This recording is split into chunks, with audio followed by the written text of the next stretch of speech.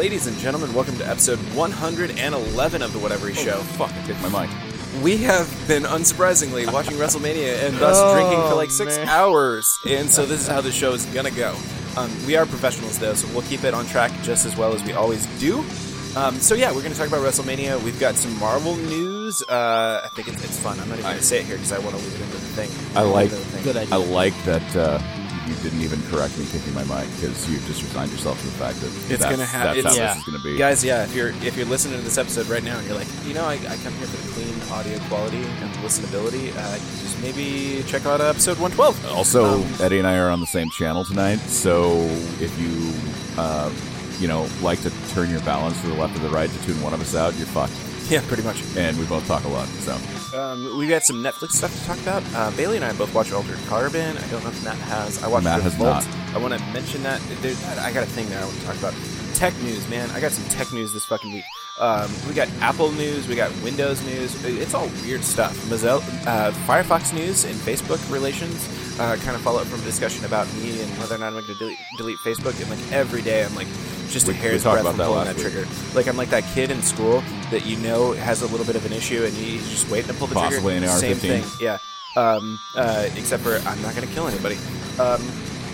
We've got podcast recommendations, Amazon stuff, Lord of the Rings, and Stephen King's Last Stand adaptation.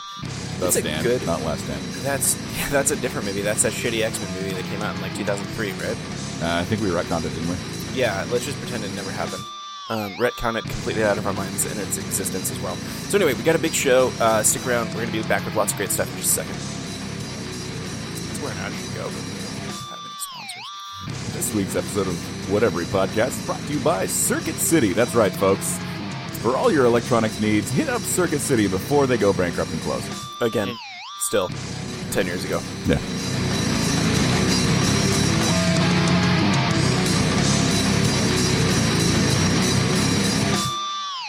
All right, let's open the show. This week's episode is actually brought to you by the crackheads walking outside my house right now. Yay! So, there's a pretty big reveal, and I'm going to say the first name, and you're going to be like, well, that's not that big of a reveal. And I'm going to say the second name, and all you nerds out there who have been watching the whole Marvel shit since, like, Iron Man are going to be like, oh my god, yeah! Okay, so the first name, Lee Pace. That's right, Ronan. Yes. From Guardians of the Galaxy Volume 1. Is going to be joining Captain Marvel. But more importantly, so is Clark Gregg. That's right, your favorite agent of S.H.I.E.L.D. Yep. Phil, when did he become Phil, who dated the cellist, is going to be one of the cast members of Captain Marvel. As I understand it, Captain Marvel is a bit of a prequel. It is. It takes 90s. place in the 80s or 90s, It's somewhere in the around 90s. there. So it makes sense that both of those fuckers would still be around at that point. Yep. It's a bit of a... It's kind of cheap to me. I mean, because I love Coulson, and I want more than anything for current Agents of S.H.I.E.L.D. Coulson to be back on the big screen. I do want them to just... I'm probably not going to get that anytime soon, though. For one, I'm happy about this. Number two, I'm not exactly holding my breath for an Infinity War shot here. No. Although it'd be neat. You should. I think we see Skrulls. I think Skrulls are going to be a thing. I think you're probably right. I think if we see Skrulls in Infinity War, I don't think we see them until the post-credits scene. No. I think Skrulls are going to be the big... We're super good at this podcast thing. Ryan Bailey's here this week. Yes. Oh, yeah. I think Skrulls are going to be Avengers 4. That's a money shot. You don't blow that. You don't blow that and Thanos in one movie. You don't, but it's... Well, I'm right. No, we're going back. We're going back the wrong way. No. We're talking about Captain Marvel. Yes, Captain Marvel. It's in the 90s. It's really hard to talk about Captain Marvel when it doesn't come out till next year, and Infinity War comes out like in 3 weeks. So. Yeah, and pretty much the only news I have for Captain 20 Marvel days. is Brie Larson's in it, and so is Coulson. Lee Pace and Clark Gregg. Lee Pace. Yeah. But here's my thing. Like, the Kree and Skrull War mixed with Captain Marvel going into maybe Avengers 5. I hope to God that Avengers 4 is he has finally all 6 Infinity Stones. I don't know if we get Avengers 5. I don't know that we don't get Avengers 5, but I don't think that Avengers 5 is going to be like what you're thinking it is. So it's not going to be like Captain America. Well, Iron Man, no. It's not. It's not. It's not going to be Feige that. has alluded to the fact that once Phase 3 is over with, that the Marvel, quote, phases, if you will, are done. Done. Yeah, I get that. So I don't know that you can... I mean, we might get an Avengers whatever later on down the road. But like Eddie's alluded to, it's not going to be our Avengers. It's not going to be the Avengers that we know. I mean, you might get that. well. Okay, let me rephrase. It'll be amazing You may if we get got an Amadeus Iron Cho Man. at You some may. point. That's what I was going to say. You may Yes. get an Iron Man, a Captain America, and a Hulk or something like that. But it's not going to be Tony Stark and Bruce Banner and fucking It could Steve come. Rogers. It could definitely come in the form of Bucky Barnes or Sam my Wilson, money Captain is America. Definitely on Steve Rogers biting the bucket in this next one. Yes, me too. A Rhodey instead of Iron Man. We could see that. I say we that could you see- I doubt that one. I don't. I think it's more likely they'd introduce another character, a la Lionheart, to be. I'd love that more than probably a lot of things. I feel Or like knowing Marvel, they going could into flip the script a little bit, and then Shuri could be. Sure, Iron just Man. takes up the Iron Man. Yeah, she could. because she could, yes, she could. She very well could. I feel like though going into Avengers 5, you need that one person that is the leader of the Avengers, which, i.e., in this situation, the two being Iron Man and Cap, staying prevalent going forward slightly until See, you have that person that takes the mantle like a Shuri. I think though we're gonna have. I don't think actually if we do Avengers 5, I don't think it's gonna be wildly different in terms of like all the cast. I think there's definitely some names that are out. Like I don't think that Tony Stark's got a lot longer in the run in the current run, and I think Steve Rogers. I really truly think that he's going to be out after Infinity War. Yes, his I think- contract's up. He's, I think he's what would be stated that amazing- he's stated multiple times that he wants to do like directing. He wants to do other roles. So I think it's more likely that when we get to the Avengers movie that comes after this, we're going to have a new sort of leader, and I don't necessarily think we've seen that person yet. Also, we have no idea how the Fantastic Four and the X-Men play into the future of No. the MCU. Yeah, or if they do, honestly. Right. We They don't could even- keep those as separate properties, and they've thrown that around a little bit. I think that's a mistake. I mean, if they keep them together, if they do put them together though, and they blend, like, so here's the big question for me. You get Fantastic Four, in which case I think we haven't seen the Fantastic Four we'd see blended into this Marvel universe. Period. No. There's no fucking way we're not getting Fan Four Stick in the Marvel universe. No, we have already got Michael B. Jordan in the MCU, and that's Right. So it's not as Where Johnny Storm. where the question is out for me a little bit is, do we get some reprisals in the form of the X-Men universe, a la say I could see Patrick Stewart back as Xavier. I could see Maybe. I could see Logan, fucking what's his face, the Australian Hugh dude, whose name- Jackman. Hugh If Jackman. if Hugh Jackman's game for it, I can see it. I don't see it is- happening otherwise. He's not game for That's- it. that's- he's that's what I've stated heard. several times during the marketing for Greatest Showman or whatever Yeah. that film's called. I wish I could see it, but I haven't yet. He's stated many times that he doesn't want to do it. He's like, my mantle's done. Give it to the next guy. He said before, like he had some regrets about like leaving the MC or not leaving, having worked as an Avenger. Yeah, but Yeah. not having worked as an Avenger. So I think we're in that situation where it's like, well, you back a truckload of money up to his house, and maybe he's less not for it than he was prior. Right. So I could see them, so in that case, like if they could get some of those guys to come back, like I think if Hugh Jackman would come back and reprise the role, then I think we would get some blending of the universes. But if not, if and again, it's not many names. Like honestly, I don't think they give a shit who played Storm in this most recent incarnation. No. If it's not going to be those big names, like then I think that's just a full hard reboot. Well, that's how you do it. I think if you can do it at all is In hard which reboot case- anyway. Because honestly, without Hugh Jackman, like the only character you're really missing out on is Patrick Stewart. Nope, because he's No. not even a thing anymore, really. I mean, not as far as the X-Men are concerned. Fassbender. Fassbender's Magneto is probably the biggest loss. if you Oh, that's a reboot. good point. That is true. And it is a big loss, but also It at the same depends time, on if you're where- talking about rebooting an entire franchise, you're not gonna base that decision around one guy. It depends Yeah, on where you want to totes. start with the X-Men, though. I mean, if you're going for a Patrick Stewart in the X-Men universe, then you might as well bring in Ian McKellen I as don't Magneto. think you do that only because if you do that, and even as a cameo, then you acknowledge that universe existed. True. See, that's and the then thing. you have see, to, that's and then the you have point. to write. Yeah. Then you have to write in why the two have never crossed over, and I honestly Yeah. think most likely scenario is that we get a full hard reboot after this, because I think the primary reasons why they'd want to keep around the old universe is going to be the actors and the people who played them, and not the story at all, because most of the story is hot garbage with a few rare exceptions. so Bailey, this is Can an I- audio podcast. yes. Nobody can can see you. Raise your hand. Can I put on a point of which I was talking to Matt and I kind of Yes, briefly Ryan mentioned Bailey. to you? Is the end credit scene for the next Avengers, I want to be Thanos snapping his fingers, and that could be literally the thing that goes, okay, we don't need a tie-in. He resets everything. He melds everything together. And you can have Thanos. a Patrick Stewart, and you can have this. With the Infinity Stones, it's possible. Thanos It is a literally thing that wants can to do. eliminate half the life in the No, universe. but though. He here's does. what I'm saying. Here's what I'm saying. Like, I think the end of Thanos is at the end of this movie. Like, we don't see a post credits with Thanos because I think Thanos is done after this movie. Otherwise, they would have still kept it Infinity War Parts 1 and 2, and they changed Right. that They've for a been- very specific reason. Yeah, That's- I think so. I think Thanos is done after and, this, and you can't go out with your losers or with your heroes on their backs. It's not a WWE match. I wish it was. We'll talk about that later, though. Yeah. So I don't think Thanos is done. I think Thanos is done after this. However, we will have, I think, assembled the full Infinity Gauntlet by the time the end of Infinity War has happened. And I don't think that Thanos is the only person necessarily that can wield that power. Okay, full And so- stop. Okay. Okay. Bailey and I have talked about this for the last week and a half, 2 weeks. Yes. Soul Gem, where's it at? It's the only one we haven't seen. Yes. God, I don't know. And him and I are on par right now. Yeah. You're We you're both the know. deciding factor. We're pretty sure we know. We're. So what's the yes. theory that we think is completely wrong? Completely wrong. Yeah, there's a big theory out there right now that we think is totally wrong. Him, Adam Warlock Yeah, Warlock, I don't think we're going to see doesn't in this make movie. sense. Also veto. Tony even Stark know the other doesn't make any sense. Nope, not Tony Stark. Adam Warlock was introduced at the end of Although- Guardians 2. The only theory that they're going off with Tony, The mummy thing. yes, Gotcha. the only theory that people are going off of with Tony Stark is the fact that Howard and his wife couldn't conceive a child, Mm-hmm. and so they went to other means.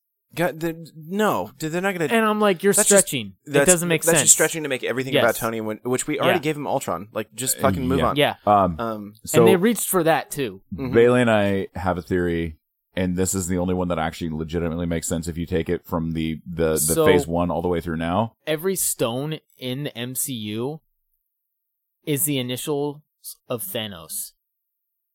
The only initial that hasn't been brought up is the H. Who in the MCU has been relevant with an H in their name? You think in the MCU. Hawkeye is going to be a Soul Gem? No. No. Okay, who else we got Wrong. with H's? Because Think about it. Think about it really hard. Think about it. God, He's probably one of the most underutilized characters in the Yes. MCU. I And also yet one still of the want to most say Hawkeye. badass characters. I still want to stick with Hawkeye. Think You've Thor. rewatched Oh, you've rewatched this uh, like several times. God Think about it. damn. Who's super powerful that can see trillions of souls Oh, fuck! What's beyond his name? the galaxy? Heimdall. Heimdall. Yeah. You think Heimdall has a Soul Gem? Yeah. Okay, And it's also the same So- color as Heimdall's eyes. Just throwing that out there. that I could Yep. buy. That I could buy. And in the first Thor movie, or no, the second Thor movie, you see the amber in his eyes, right? And he Nobody goes, watched "I that can movie, see-" Bailey. Nobody did. I mean, I know for sure I've watched it at least twice and I don't remember it. I saw it 5 times, but that's because I own it. Okay, so go on. This is a good theory. I like this So, theory. I'm on board for this theory. Heimdall goes, okay, I can see 3 trillion souls across the universe, and you see his eyes, and they're burning amber. What's the color of the Soul Stone in the MCU? Amber. Mm-hmm. Mm-hmm. Every good- every that's a color, good- his armor, amber. There's a little gem in the first Thor The only movie. thing I question is whether or not it's in him or if it's in the sword. No, Okay, guys, let's go it's back. either sword or Just- his armor. Because in the first Thor movie, I saw the tree. I of want the to. I Nine want to make sure I'm Realms. on board here. So Thanos, the initials are all the Infinity Stones. Yes. Time So, gem Time Gem.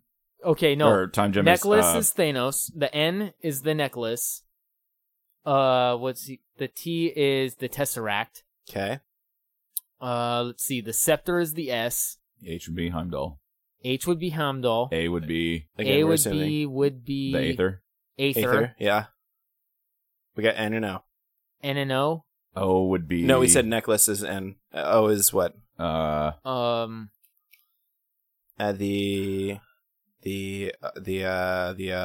This is good podcasting right here. I think you guys are sitting at home and you're like, oh, this is really good. oh. So God that's the end of damn Infinity it. War. The new kids on the block come out and they show us what the right stuff is. sweet kiss. Second kiss, how to twist. Yeah, I don't know how to make them stop either. Third and the fourth kiss, baby. I don't Are we missing wanna a miss. what was the one from the did we already do Guardians?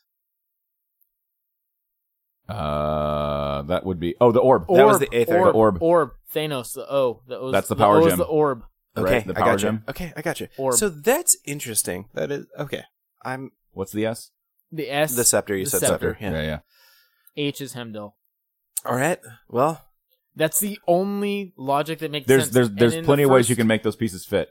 In the first Thor movie, if you look at Heimdall's chest, in his armor in the Tree of the Nine Realms, that's on his armor piece, in the middle of it, he has a little I'm amber actually stone. super on board for that because one of the things that I've been questioning like since the beginning is like, well, what the fuck's with Heimdall? Like, why? And especially as we get into like Ragnarok, like, why can Heimdall do all this shit? Like, what's special about Heimdall? So Here's what Infinity I pointed Stone out. makes sense. Here's what I pointed out to Matt in Thor Ragnarok was Thor asked him, "Hey, Heimdall, I know you can see me. Show me what you see," basically, and he takes the soul of and the spirit of Thor and brings him into Asgard and goes, "Hey, this is what's going on. This is how you need. This is the portal that you go to." He shows him everything that's going on. So, do you guys remember the name of the Infinity Stones off the top of your head? Time gem, Time Gem. Okay. Time, Soul Gem, Power Gem, Space Gem, Space Gem, not Space Gem, not Space Gem. Space Jam. Power. Should we talk Space about power? Gem. Are we Wind, Michael Jordan water, now? fire, air, heart. With your powers combined, I'm Captain Planet. That would actually be funny. Like the soul gems all form into the Soul, Infinity Gauntlet, and then time, Captain power. Planet comes out and he's like, "We need to recycle." That wasn't so bad, right? Soul Gem, Mind Gem, Time Gem, Space Gem, Power Gem, Reality Gem. Yes, reality, Aether. Yeah. Okay. All right. Those. Yep. That. The only theory that makes sense is Heimdall actually having the Soul Stone. So Mind Gem is supposed to be Heimdall. Vision. That's Vision. No, Vision. Okay, so then Soul Gem. Stone. Amber is Soul. Yeah. The Soul Stone, since the beginning, I feel like has I can been see Heimdall. I can see all the souls. I can see. That's I a can see good 3 trillion fucking souls theory. across That's the a good universe. fucking theory. I like it, actually. I like it. And he can focus in on these, and he can project souls, and he can do all this. Yep, that theory gets to stay. Welcome to the table theory.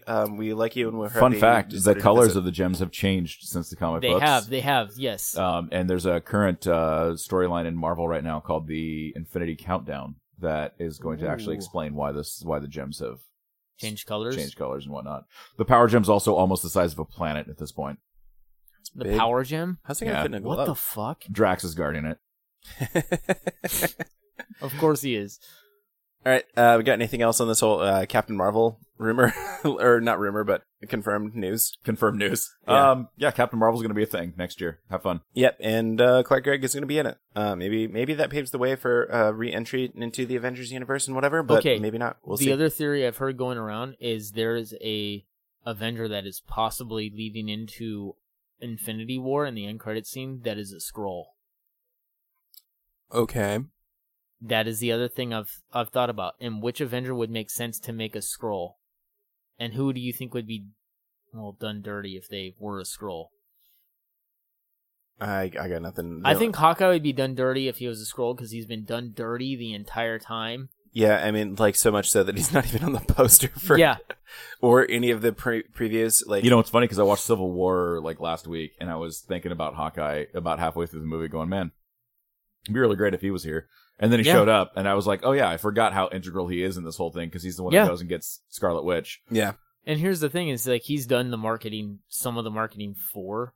He's been on Avengers: Infinity War. I think he's going to be in 4, Mhm. maybe not 3, but he will be in 4. The other thing I'm thinking of is other people going, okay, my theory is Black Widow's possibly a Skrull because at the end of Civil War, she goes away for a while along with Cap, and now in Infinity War, her hair's blonde. It could be a cover-up for a spy, but it could be a Skrull being like, maybe this isn't just a cover-up. I got no theories on that one. I know nothing. Like Jon Snow, I know nothing. All right, let's talk. But I drink, and I know things. Yeah, like Tyrion. That he's my spirit animal. Let's talk really quickly. He's not a badger, bro. No, he drinks and he knows things. And He's a human. I don't think a human can be your spirit animal.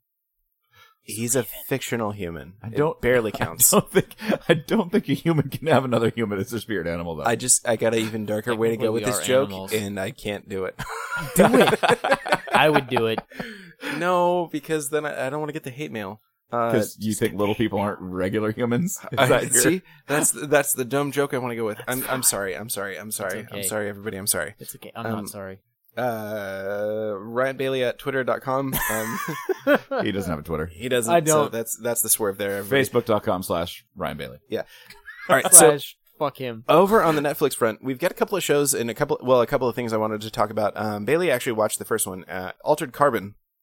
Yes. Matt still hasn't watched it, so he's just going to sit here and drink. Yeah, I'm not You going to do what give you any gotta do. spoilers. I'm just going to say it presents one of the coolest ideas I've seen in sci-fi recently, and that leads to a yeah. whole lot of other things. And I will spoil this because it's literally like in the preamble for the show. The basic premise of the show, or one of the basic tenets of the show, is that we're in a futuristic world. Humans have gone off to space, and one of the premier things about this society is that we've developed this technology that they call stacks that live in basically the base of your skull. Not the base of your skull, really kind of the spinal column towards the top of your neckish area. Dark That Angel. would kind of be the base of your skull. Yeah, basically. Dark Angel barcode. So it kind of thing. and what it does is it basically backs up your consciousness. So when you die, you don't die, the body that you're in dies. And so they have this concept of what they call sleeves. And so every time that body dies, they basically just take out the disc, put you in a new one, boom, you're reborn in a different sleeve. It's actually a lot less serious than it sounds. I like it. Where do I sign up? In the show, Netflix.com. Oh, in the show, it's a little more convoluted than what it sounds like. I don't want to hear about it. A bunch of other shit that goes on. As far as Yeah, as I far mean, as memories go, There's a it's- story based further than Yes. that, but like I think that is such an intriguing idea. Like, what if the consciousness survives when the body dies, and that Yes. can be for any reason. The body dies due to natural causes, due to gunshot, due to whatever. You can basically just take the disc, stick it in a new body. we got a whole lot of kids in Parkland that are super pissed off then. Yeah, exactly. There's Because they're now in a poodle. I don't think they would be in a poodle. It's not reincarnation. Oh. But it's like you literally Robot can just, poodles, okay? Robot poodles. Well, that's the thing too. like You the can kind put of the them in- Incredible Hulk movie. The They first have- one by They Ang have Lee. the idea of cloning, so you can if you really particularly like your birth body, you can clone that ad infinitum and then just keep reusing it. Basically, they do have natural deaths in it. they do have synthetic bodies. They do have this whole like religious aspect of like, do you think that this is the quote unquote kosher way to do things, like to Yeah. keep having people be reborn? It's a very interesting concept just in and of itself, and then there's a whole show based around that. It almost Not only that, but there's also this murder mystery aspect that goes along with it. Oh, yeah, I mean, like it's I just mean, like- you got to have a plot device. That's Yeah. what I'm saying. Like, that's just the preamble. It's just a part of the world that they're in. It's not the story. It just enables a lot of cool things, and it enables a lot of cool philosophy discussions and so on and so forth. It's So I like- like the show, in spite of the fact that there's it's some like weakish fifth- points. It's like Fifth Element, like style, like world building No, with noir. well- I'd say noir. noir. Well, there is a noir aspect of it, I mean, as far as but like there's maybe some, when you say Fifth Element, I could If picture certain like, parts the of love, building- if like love isn't certain the final parts. ingredient to beating the bad guy, then it's not Fifth Element. no, it's No, not. it's- No, I'm love talking about is like not. the buildings, like the world that Well, you're maybe. looking at. The world that you're looking at seems like almost like a Fifth Element and like a Total Recall aspect, as far as like the stacks going. I have into one the word for you. bodies and going. Multipass. Lilo Dallas multipass. Yes. Anyway. Lilu. So this is going to be my endorsement. You should check out the show. It does have some weaker bits. Like, again, I can't really get into it without spoilers, but there are some parts where the writing kind of fucks it up, even though they've got a really cool premise.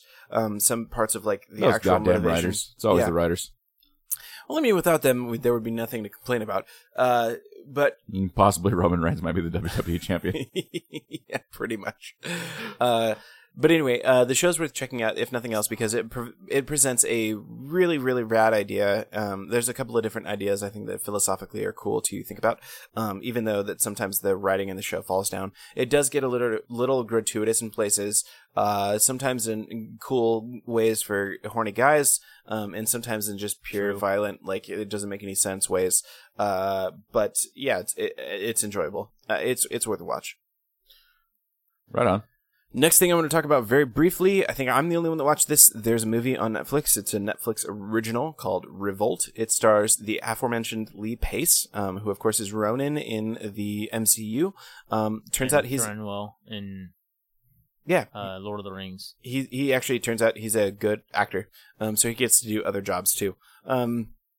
This movie is, based on an alien takeover, and I don't know. I'm not going to give anything away about it. It's not a life-changing movie, but it is sort of an interesting thing, and it actually brings me to the thing I wanted to talk about, is that Netflix is getting pretty serious about its own content. They've been serious about the TV shit for a long time now, but they're like venturing into movies in a way that like is further than I would have thought. This is not like a made-for-TV movie in any regard. This is like a like full-on, like if I saw it in a theater, I wouldn't like. It wouldn't have taken me out of it at all. I would have been surprised. Did you guys see Bright when they brought it out? Yeah, I watched it. I talked about that, but I didn't mind it. I thought it was cool. I just only haven't watched it because I haven't watched it, not because I have anything against it. But when they said that they wanted to have their content on Netflix be like 50% Netflix original by the whatever year, like 2019 or 2020, they're fucking serious. Like I'm not actually surprised by this at all. Yeah, so here's the cool thing too. Like I'm starting, like, by far my Netflix sub is it's shifted. Like, it used to be like it's only for watching old shit that I don't, like for watching. I like to watch Star Trek reruns. Yeah, exactly. And into like like I'm mainly buying Netflix now for the originals. That started, I think, the main shift for me was when Daredevil came out. Then it was like, oh man, if they keep producing shit like Daredevil, like I'll pay money for that, even if that's it. And then there's been a lot of other things that have been added onto that. Of course, one of the biggest ones, Stranger Things, Black Mirror. Black Mirror's good. It is. I've watched all of Black Mirror. Speaking of Stranger Things, my oldest kid bought the first season of Stranger Things on Blu-ray the other day, and that is one of the coolest box sets I've seen in a long time because it straight up looks like a legit VHS tape. Oh, nice. What? Yeah. That's badass. Here, so, you guys talk about Revolt for a minute. I'll go grab it. There's nothing really to talk about with it. I just wanted to bring that up. Like, Netflix is moving into this era where they have all of this original content that is actually good, and it's even better than good in a lot of cases. Like watching Revolt, the thing that I kept coming back to was like, I'm surprised I'm watching this on Netflix. Like, can I ask you what Revolt? Like, what is Revolt about? You're talking to me about Revolt, but I want to know what it is. Okay, so the basic premise of the thing is that aliens have invaded. The movie centers around Lee Pace and another actress whose name I can't remember, who are caught up in this alien invasion. The aliens are sort of like robotic form, and humans are losing badly. Really, really badly. It's sort of like a gritty tale, Battlestar, based on, not exactly, but it's a much grittier tale. Like, think of it more like I think of it like a Blomkamp sort of movie. Like, it wouldn't surprise me if it was directed by Blomkamp, because it feels a little bit more like that to me. But it also feels a little bit more gritty and more realistic than even a Blomkamp thing does. So it's a fun. I don't want to say it's a fun movie, but it's a good movie. It's definitely worth watching. I don't know why you couldn't remember her name. Because is the Berenice is the Marlowe. new Cloverfield a Netflix original? Nobody watches Cloverfield. It is. It is. Did you see it? No, I didn't. I haven't seen a single Cloverfield thing, so I didn't want to start with that one. The first Cloverfield movie out in theaters made me sick to my goddamn stomach. I couldn't watch it. The second one with John Goodman, the shaky cam was just awful. Yeah. Ugh. Now it is just going back to the Stranger Things. It's slightly bigger. Is a fucking high quality box set. I'm just saying. Dude, that looks she paid like $14 for it. It was on sale. Wait a minute. That's it? $14? Yes. What? For a box set? So it's a little bigger than an actual VHS, which I just handed Eddie so he could for comparison. Yeah, it is a little bit bigger, but no, just the packaging alone is cool as hell. Yeah. Especially if you're somebody that knows what a VHS it's is. a $30 box set normally. Yeah. Yeah, and I think that's a deserved price. Like it's a pretty dope box set, honestly. So, okay. Anyway, that's just all. Keep an eye on Netflix. I think we're gonna see a lot more awesome content. They're an up and comer, guys. Here's the thing. No, this feels legit. I like this. Well, what I mean is, like, for lots and lots of times now, nerds complain about, like, I want more original stuff. I want to see new stories. I want to see blah, blah, blah. That's Netflix right now. Like, Netflix isn't adapting things. They're making new shit. Like for the longest time, like, we've legit had, like, this big theory that, like, there are no original ideas. Everything's a reboot now, which is why we should just accept reboots. And then Netflix is like, what about Stranger Things? Which, that's not a reboot. You know, I'm going to give you, like, it's not a reboot, but everything is a remix, and there are definitely elements of Stranger Things that are taken from other properties, and that's sort of the thing. But it's such a good... Everything it's a good story, and it's not like they're just renaming. Like, it's not like they're doing fucking Nightmare on Elm Street. And exactly. Like, it's not Total Recall 4 or something like that. Like, they're just they're doing original. Get your ass to Mars. Yeah, they're doing original things that are fun. They take tidbits of other things and go, okay, let's take these elements from these things that are similar to what we want to build and work around that and make our own thing. Even Bright, which we briefly mentioned, which isn't a great movie. Shadowrun. It's still a very interesting world. I like the idea of it. So do I. Like you said, the movie's not great. It has its problems, but the world building, the atmosphere that it's in. But I actually had every intention of watching that movie, and then I watched 6 other things instead. I'm just saying, like, if you're sitting here going, like, I want to watch something I haven't seen before, chances it felt like a modern day D&D D&D to fill me. That, yeah. It felt like a modern day D&D. All right, should we move on? Yeah, because it's actually something I've been wanting to talk about for a while, because you and I actually had a couple conversations kind of that are going to tie right into this. Okay, so this is kind of weird for the Whatever Show. Not super weird. We've talked about tech before, but I get a lot of tech news this week because it's sticking in my craw and I want to talk about it. So the first piece of news is that Apple will be transitioning Macs to ARM chips by 2020. So this actually surprises not many people, because Eddie and I actually had a conversation probably 2-3 months ago where we talked about the processing power of the chips they've been putting in the iPhone and the iPads of late. Last year and this year specifically have been just uber powerful compared to what anybody would assume an ARM chip could do. Tying into this, tangentially related, of course, is the fact that Eddie went on a rant for about 35-40 minutes a few shows ago about how he's surprised that more gaming developers aren't doing like legit gaming apps specifically for mobile because they're powerful enough to do it. Yeah, we've seen that. Just recap that discussion. Nintendo Switch is basically an off-the-shelf Tegra processor, which has been in Android phones for like the last 4 years or something like that. So it's not that processing power is really limited. It is that the imagination is limited. That's an NVIDIA chip in that? Yeah. I don't think it's so much as a gamer. I don't think it's so much as the processing power. It's the functionality in which you can utilize what's happening in the game. Eddie's point was not so much that we should be doing stuff on tablets and phones instead of consoles. It's why aren't we putting better products out there for tablets, because we can do it. Oh no, you totally could. Like if I hook up my iPad Pro, I have an iPad Pro. Spoilers, rich guy. Not really. I don't. But I have an iPad Pro. He does have an iPad Pro, but he's also in debt up to his balls for it. Exactly. So the thing is, like, it's got fantastically more processing power, just more everything than my Nintendo Switch does. But there's not a single fucking game I play on my iPad Pro. I look at the App Store regularly for games because I'm always interested for that one that's going to break the mold for me, and it's going to be like, that's the thing I want to play. And there's not a single game like that. On the other hand, I've spent like 100 and something odd hours on Zelda on the Switch, which is vastly, vastly less powerful. The only real thing the Switch has going for it for me is the control scheme, because it's got a controller and my iPad doesn't. You can even break it down even further. Like the Switch, oh my gosh, I can play it mobile. So can my iPad. Oh my gosh, I can play it on the TV. So can my iPad.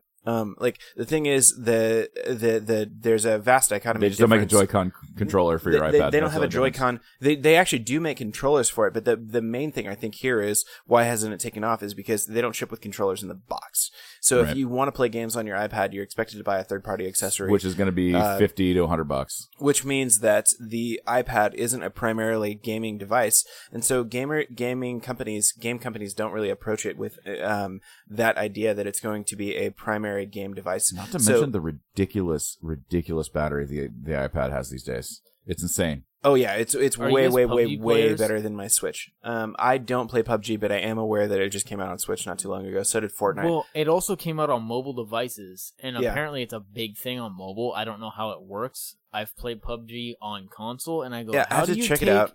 How do you take the idea of something that's been on console and PC for as long as it has, even before console was on PC, I have to check it out because I don't know what the like for And me. go It's to mainly and go to it's mobile. mainly a control scheme thing for Yeah. me. Like, but that said, there's plenty of games on iPad and on iPhone and on Android, I'm sure, that basically have like virtual D-pads and stuff like that on the screen.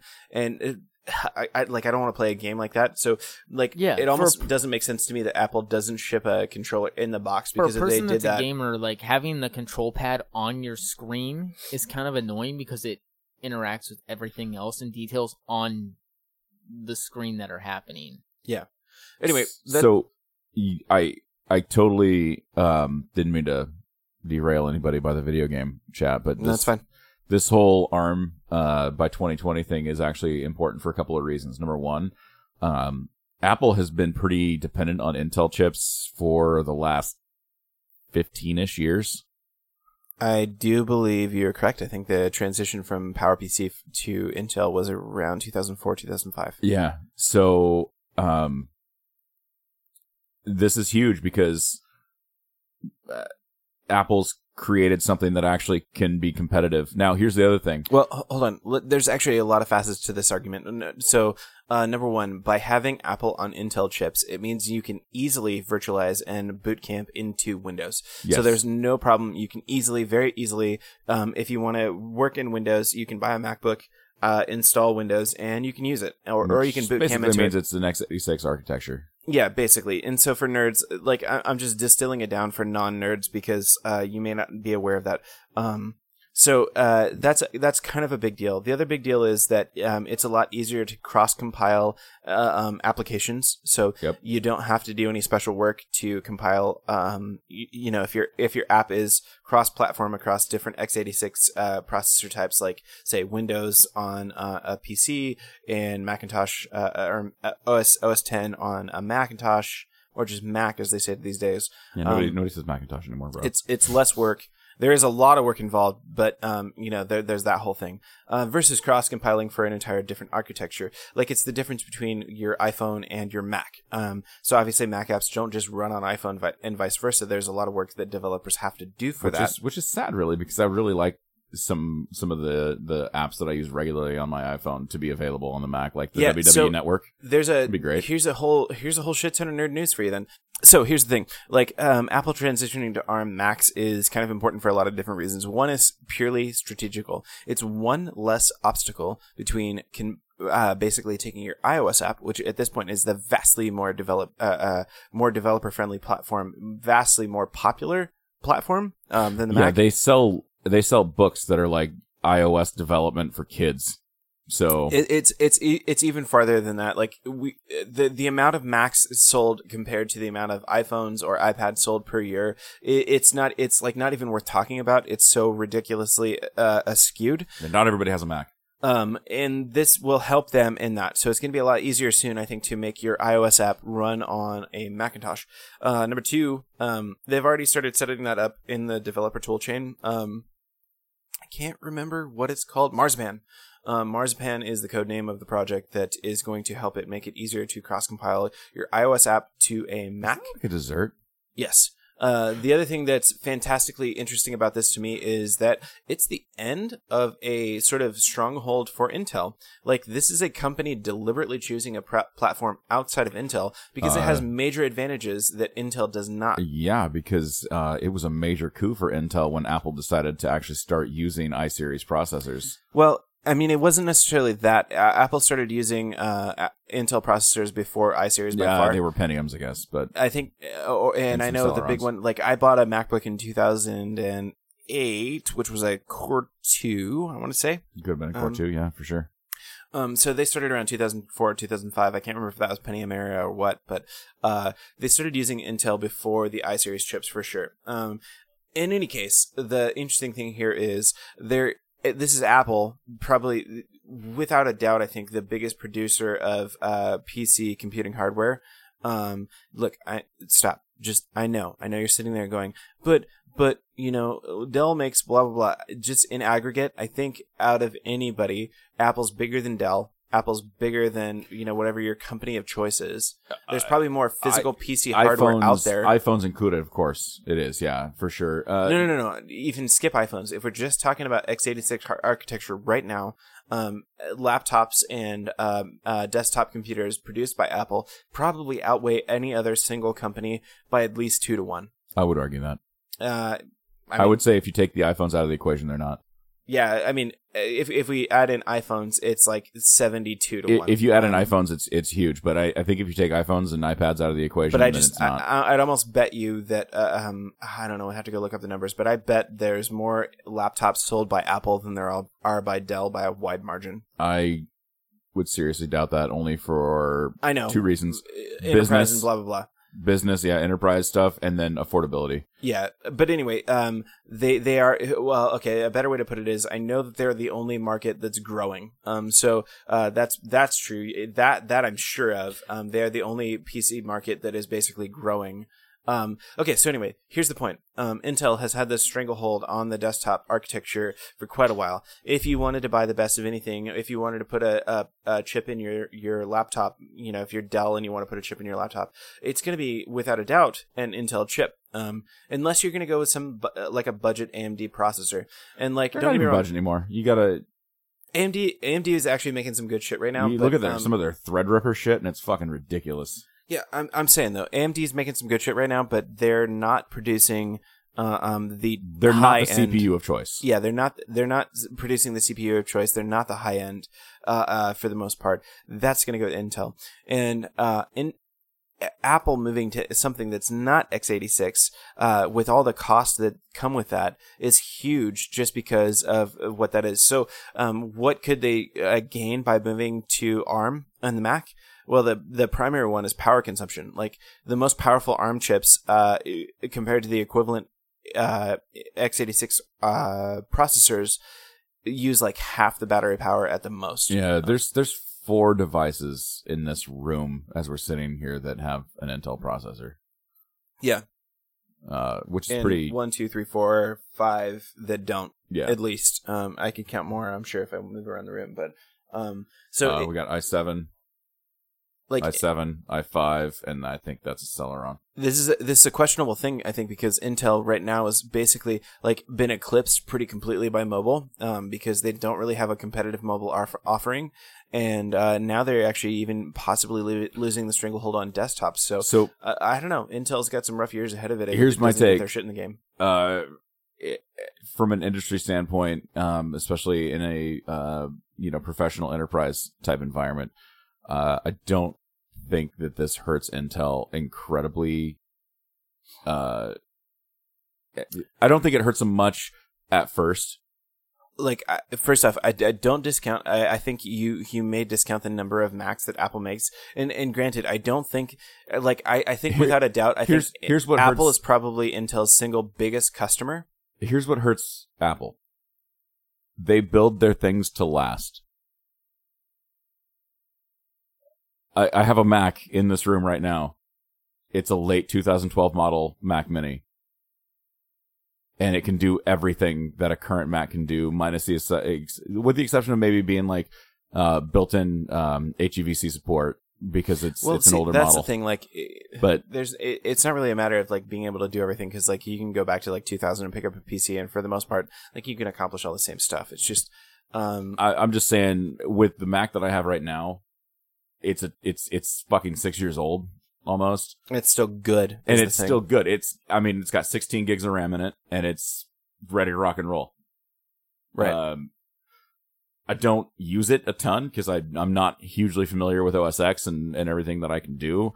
I basically have it so I could learn how to use it, but it is up there right now with a lot of basic, bring it home and install it PCs kind of thing. It's not a gaming machine. Yeah.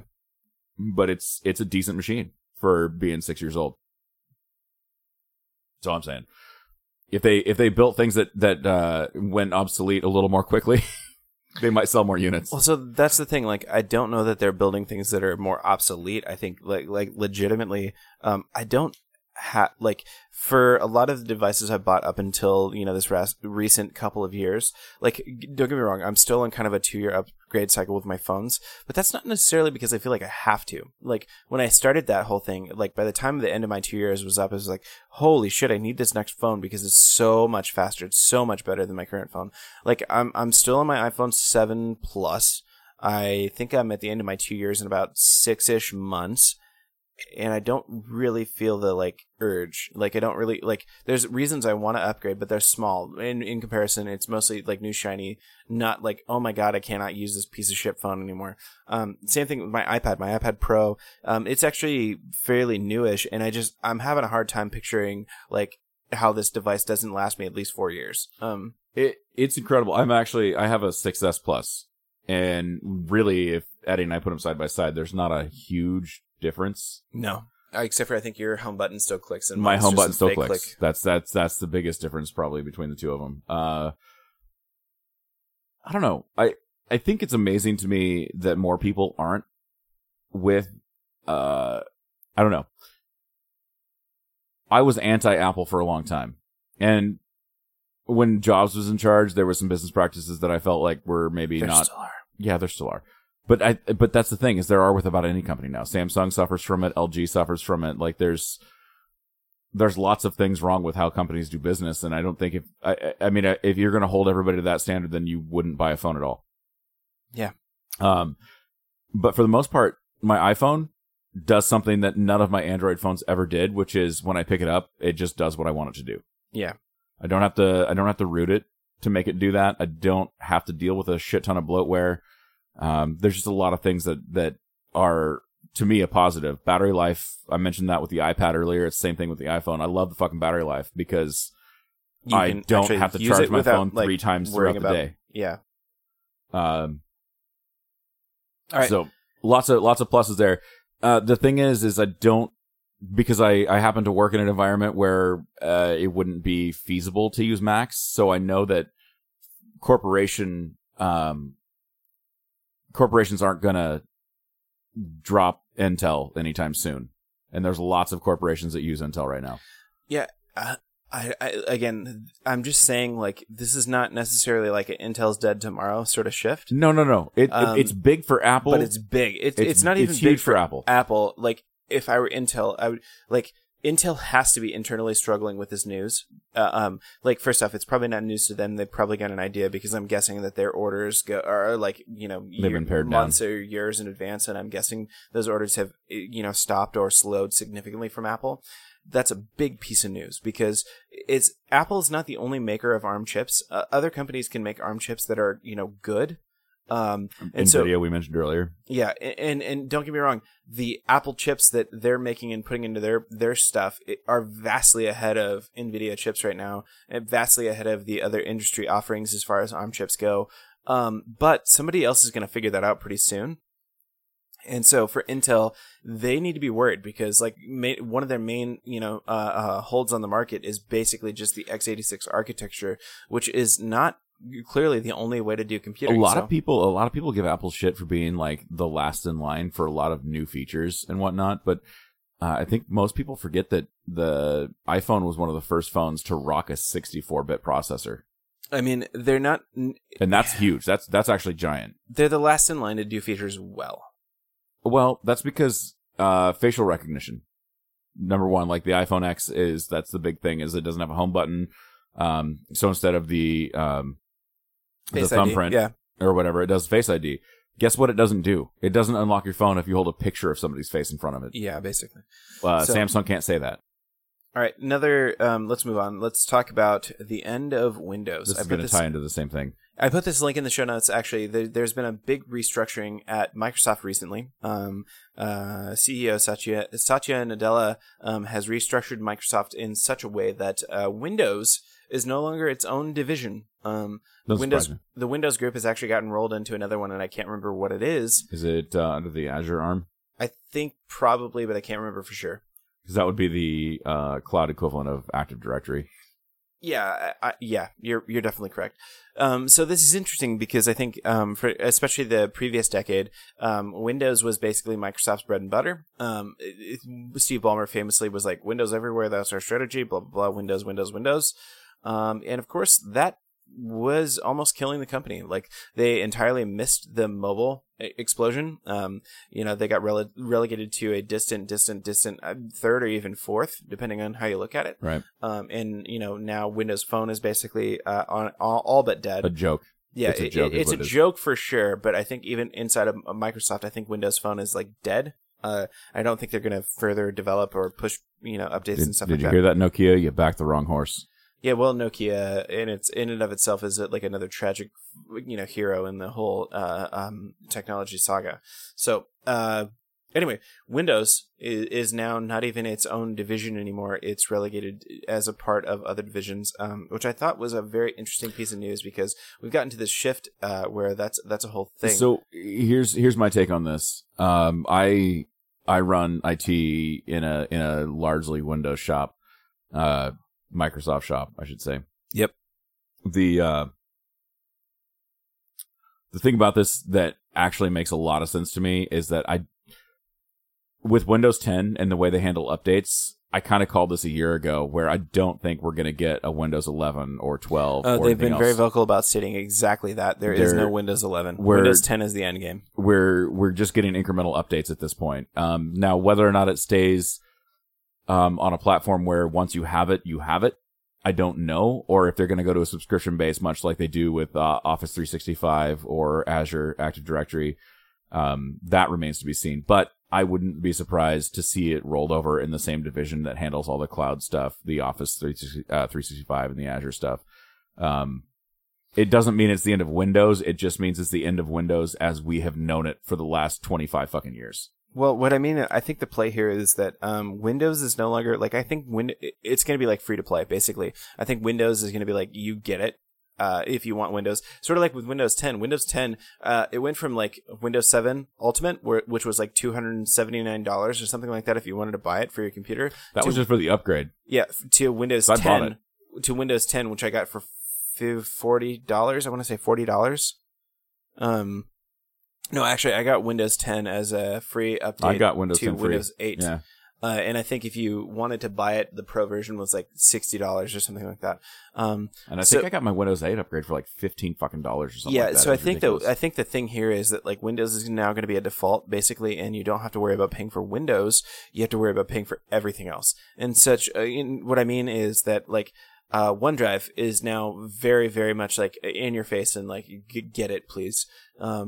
Office is also the same way. Like, I've complained on the show many times before, and I think this has switched since I've been on Insider Builds. But it used to be like every single time I'd install an update, the Get Office app would show back up and start pushing me notifications and shit like that. Even if you have Office, which that's annoying. Yeah, it's not as bad anymore. They stopped doing that, but yeah. So I'm just saying, like, I think mostly because of the show. Yeah, I do think we were the turning point for sure.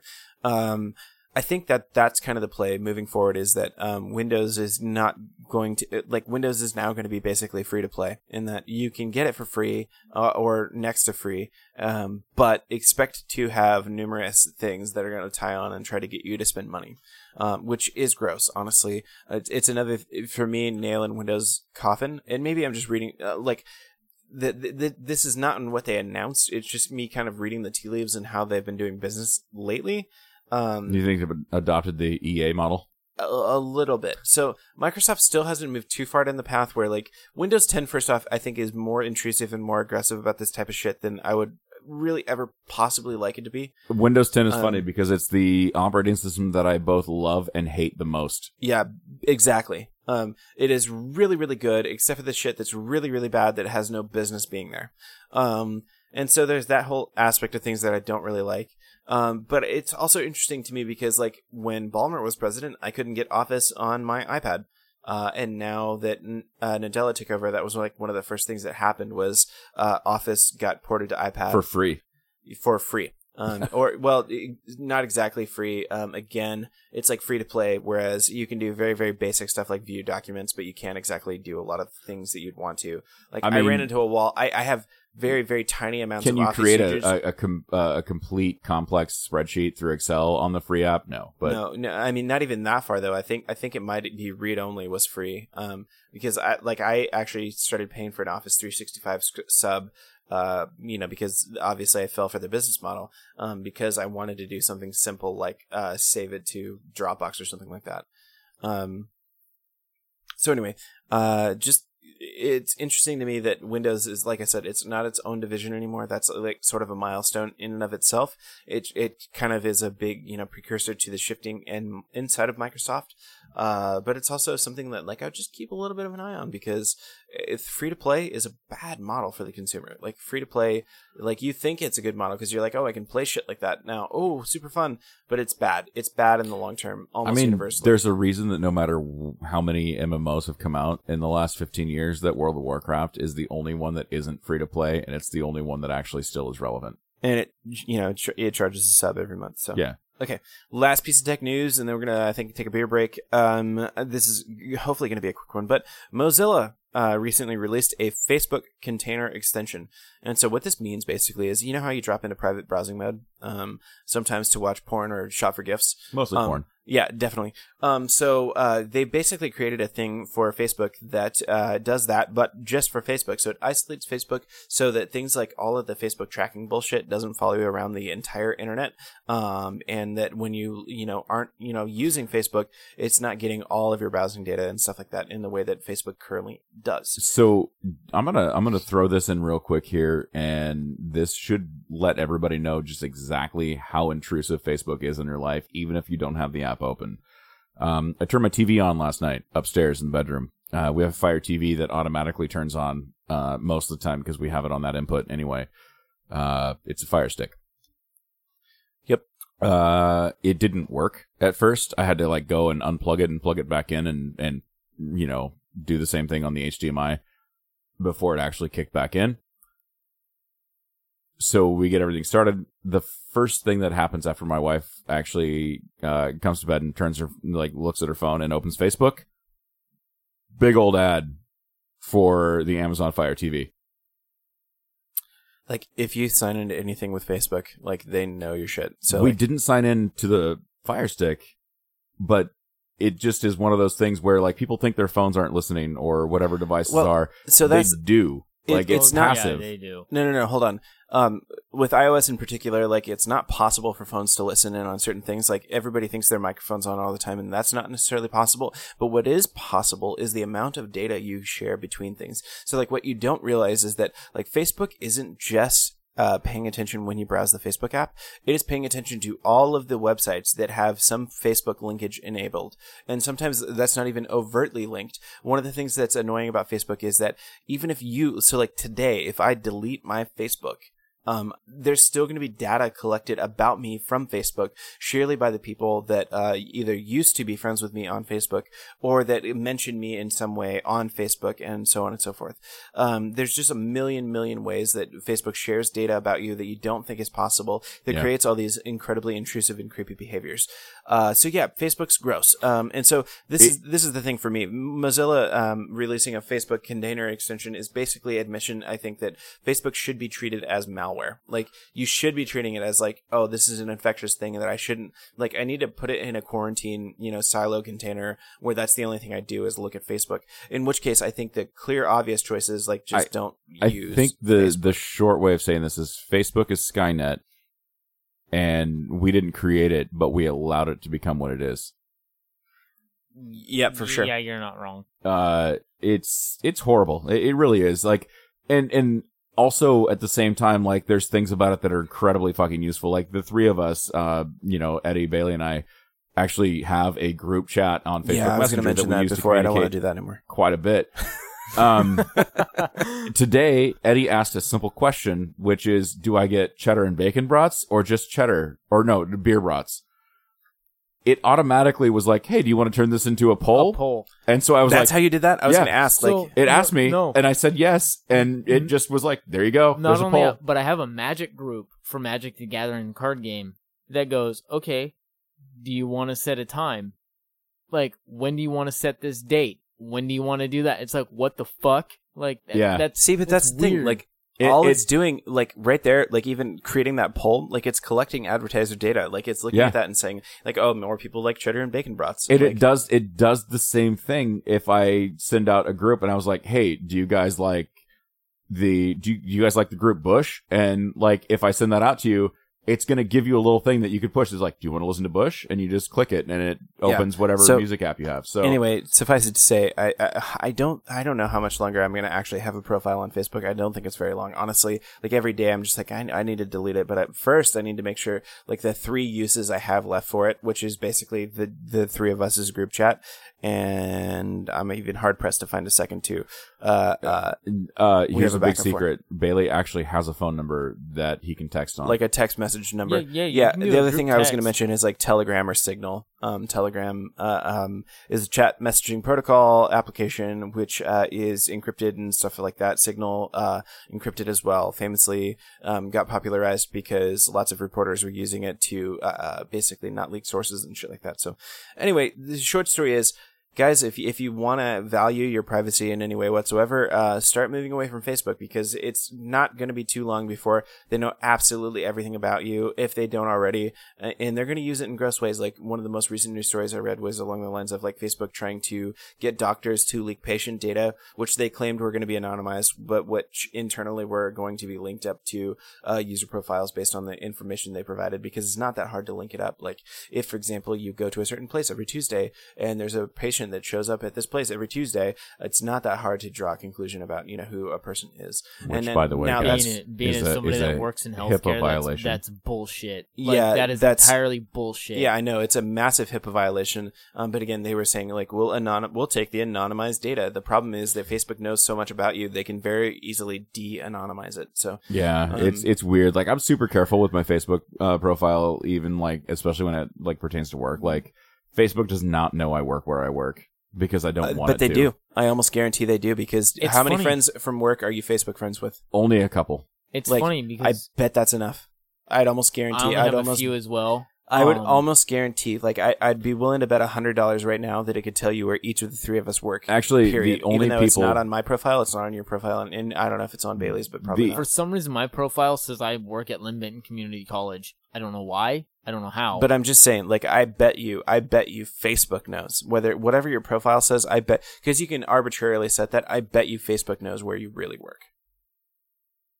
Like, they've got location data. Probably. They've got your friend. They've got your friend list. Based on your friends list alone, guarantee. they could probably triangulate where you work. Not mine, because I think the only 2 people, maybe there's 3 people that I work with. That even I'm go past that, like, what you post, it's all aggregate data. So, like, you may say, well, he's friends with these 3 people. For me, it's probably pretty hard, actually. That work at this place, and then you add in, like, the type of postings you have and the language used within, and I bet you they could figure it out. But anyway, that's enough creeping out for now. Let's go grab a beer, and then we'll come back and talk about a whole bunch of other, not so crappy shit. All right, we're back. We've got a couple of things to kind of talk about real quick before we get into WrestleMania a little bit. So the first thing I have for you is a podcast recommendation. The Adventure Zone podcast. Redacted. Oh. No. The Whatever Show pod. No, I'm kidding. Yeah, I recommend you continue to listen to this show to its completion. The podcast recommendation I have for you is The Adventure Zone. The reason I recommend it is because I have been listening nonstop to this show for the last Should I start it from the beginning? Months. Yes, start from the beginning. Anybody asking, the answer is start from the beginning. So what this podcast is essentially, it starts off as a D&D podcast. They do about 69 episodes of D&D. But there's 2 cells here. So number 1, if you're not on board, if you're like, oh god, D&D, what a bunch of fucking nerds. Number 1, you're right. D&D is always a little bit nerdy. I'm already jacking off. It's weird. Yeah, it is strange. And He's not kidding, guys. I wish he'd put it away, but we can't get him to stop. Number 2, though, is the dog's interested, so he's probably going to keep doing it. It starts off. Put peanut butter there. It starts off very much like a run-of-the-mill sort of D&D podcast with a bunch of really, really funny people. So it's hosted by the McElroy brothers, otherwise known. Oh, the McElroys. Yeah, do you know that, or are you just making fun of me? They have a gigantic podcast called My Brother and Me, or Mbim I have heard of that. Yeah. Okay, so they do that podcast primarily, and it also has their dad in it. So it's the 3 brothers and their dad that perform or do the thing. And it starts off sort of as a, D&D, generic D&D podcast, but it progresses into this huge narrative over, the course of 69 episodes that is just flat out amazing. It has some truly great, like some of my favorite, like, media moments in it. Each of these guys is hilarious. Like, there's a reason, like, why you've heard of this podcast. Like, it's rare enough that people have ever heard of a podcast that's not, say, like, This American Life or Serial. But I find a lot more people have heard of Mibim. I think everybody, though, has heard of the Whatever Show.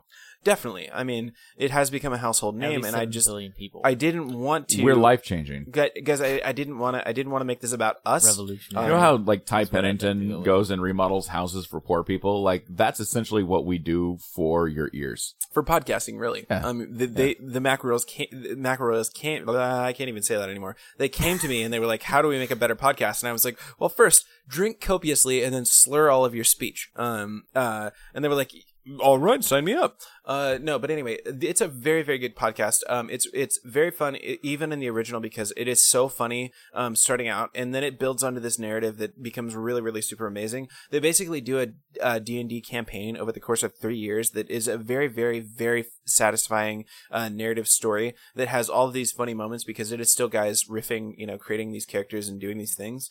And then they moved into where I'm at right now, which is a few months behind, this sort of like experimental arc session where they play different game mechanics, as in they move from D&D to, I think they tried this game called Fate, and right now they're playing Monster Hunter, which is, I can't remember the system that's based off of, and then there's another system they're going to do next. Monster Hunter's huge right now. But like Monster Hunter is off of a Nintendo, like, 3DS system. Yeah, but they moved it to multi-platform. There's an RPG. No, it's not the same thing. It's an engine. There's an RPG. There's an RPG system.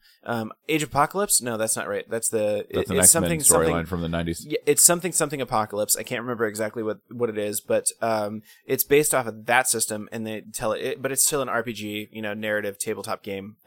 And then they're going to do another one here in a bit that I haven't listened to, and then they're starting their season 2, which is going to be basically the next, like they did 69 episodes of the first arc called Balance, and then they did a few, 5-episode one-shots basically, ish, and now they're going to move to their next big season, which is going to be another, 50, 60 episodes. Actually in the process of trying to convince these guys to start WoW subscriptions so we can podcast about that. Yeah, I'm just saying, like, it's very enjoyable people talking about very funny stuff that has a very narratively satisfying stuff. So check it out. The Adventure Zone. Somewhat D&D related. On somewhat of a similar subject. As comic book fans, would you guys be interested in comic books that were related to D&D stories? I mean, obviously. That also happened? they did this has actually grown bigger than that. Like, they've done a few live shows with thousands in attendance, and when I say a few, I want to say it's like half dozen now. They've got some comic one shots that they've done based on the stories. Like, me and my buddy, this is one of the, like, it's very easy to not hear about a podcast because, like I said, outside of Serial or This American Life, you haven't heard about basically any podcast. There's millions of podcasts. But this one is huge. Like, this has a huge following. It's funny because I haven't heard of this one yet. What it's like? No, I didn't. It's called The Adventure Zone. It is a very silly name. It starts off a little bit silly, it gets a little bit serious, but it always kind of maintains a lighter tone to it. But yeah, I'd check it out. I listened to the first 4 or 5 episodes, and then it was just like, well, I can't fucking stop this. And now it's been, I don't know, like a month and a half. See, I would dig the shit out of this because I love fucking D&D, and I've been playing it for. God, it's good. It's almost. Good. It's really good. You're old. It starts off with basically like one person, which is the brother that knows the system as the DM, and the other ones who maybe one of them is like got a little familiarity, and then the dad, who of course knows nothing, and the other brother who knows nothing, they start playing the game. So it's kind of fun because if you've never played D&D before, like, that's the thing. If you're still sitting at home and you're like, oh man, D&D, what a bunch of fucking nerds, like, listen to this podcast because it becomes very clear very quickly why it's a fun game. If you're that biased against D&D nerds, you're not still listening to our show. I can almost guarantee that. I wouldn't be here. Unless it's for the silky smooth dulcet tones of my voice. That's probably it. More like Leonard Cohen. Yeah. So anyway, that's enough. Knows. That's enough talking about a podcast that's not mine. Check that out. The Adventure Zone. I don't know exactly what the .com is. Just search it. Adventure Zone. It's by Maximum Fun, which is a podcast that hosts John Hodgman's shit and some other very famous podcasts. At least, again, if you'd not to be ever confused heard with of, Maximum Effort. No, that's a different thing. That's pertaining to Deadpool. Yeah. Next piece of news. Inside Amazon's $250 million Lord of the Rings deal. It's very much a creature of the times. So, Amazon is producing a series, Lord of the Rings series. They've got at least $250 million goddamn dollars invested in this. So safe to say that's a lot of millions of dollars. Yes. that is. And actually, one piece of speculation said it might be upwards of $1 billion by the time the run is over. I wouldn't be surprised. So I think what we're looking at is like Game of Thrones, like season 6-ish production values. I think the most important question is, do we get Tom Bombadil? I think if they're going to do a series, we definitely get Tom Bombadil. I don't think there's any reason not to. The last time I heard of this deal, Ian McKellen said, I would love to do Gandalf for this. I don't know if they're going to get McKellen because I think it's kind of its own thing. But I bet they won't, just because of the fact that it's its own thing. It's not a that he prequel, wouldn't be right? willing to. No, it's the redoing. The redoing. It is the Lord of the everything? Rings story, yeah. Oh my god! But as a TV Dude. series, At this point, why don't you do the fucking Silmarillion? because they already did that. There's a bunch of fucking shit from that in the Hobbit movies. there is, in fact, Spliced that's here how and they there, turned right? the shortest book by far into a 3-hour movie, 3.5 hour trilogy. trilogy. Yeah. So I mean, obviously, this is not Peter Jackson. I only have that book because of work. This is not Peter Jackson doing this. Yeah, you took it from a library for old people. Good job. So they're redoing it. We're not going to get the same people as any of these people, even Although though I don't remember where I read this, and I don't have a source for it right now, but I did remember reading or hearing somewhere along the lines of like it's not going to be completely divorced from the Peter Jackson stuff. But how do you tell the same story and have it not be? Well, I mean, it's going to be different, but I think you might see some Like you're going to see it through the bits of orc's tie-in. eyes? No. I don't think it's going to be like that. I think it's going to be a retelling, but I don't think that it's necessarily going to be like, it's not going to be like a hard reboot and that like nothing is the same and everything's completely different. Well, And why it not actually, bring back characters like Gandalf? That's what I was going to say. It wouldn't Like- actually terribly shock me if they did bring back a character or two here and there. Yeah. Suffice it to say, big fucking deal. $250 million to buy the rights. Like, that's just to get the thing on the thing. Like, that doesn't even count production costs. Did and shit Pete like Jackson that. still own the rights to that? Or no, fucking it New was Line? it was to the Warner Brothers. Tolkien estate. Like they still own the rights. Yeah. The Tolkien family still owns all that shit. Yeah, so I'm excited. Like we're getting again, there's a lot of nerd properties on the horizon that I'm very excited about. There is a supposed Mistborn trilogy series coming soon. There is a proposed the Wheel of Time series. There's a proposed King Killer Chronicle. Those are like 3 of my favorite properties ever. And then Lord of the Rings 2. So that's supposedly all on the way. So getting to be a good time to be a nerd. Not that, we're already kind of in our renaissance. I expect that pretty soon we'll be getting stuff in lockers again by jocks. But for now, let's just enjoy it. Next piece in the miscellaneous section, Stephen King's The Stand. Speaking of quasi-nerd news, Stephen King's The Stand will be adapted into a 10-hour limited series by CBS. So are we not doing the movie now? I don't know. I definitely You almost did hit yourself in the eye with your pop filter, I and that was actually, amazing. I did hit myself with the pop filter. It's not important. We shouldn't talk about it. It doesn't sound like I think we should. I getting think a we should movie. spend another 10 minutes focusing on If- the fact I that you think I you already literally see a hit yourself in the bruise. eye with a piece If of the equipment folks that at doesn't home- move. You have a Didn't tender hear it. nerd face. I think it looks like um, Rhonda punched you in the face. I don't know. I'm for this, although I don't know that it's still necessarily going to be what CBS All Access needs to sell subs. I don't. First off, I think if Star Trek doesn't sell subs enough Nothing for them, will. nothing's gonna. Yeah.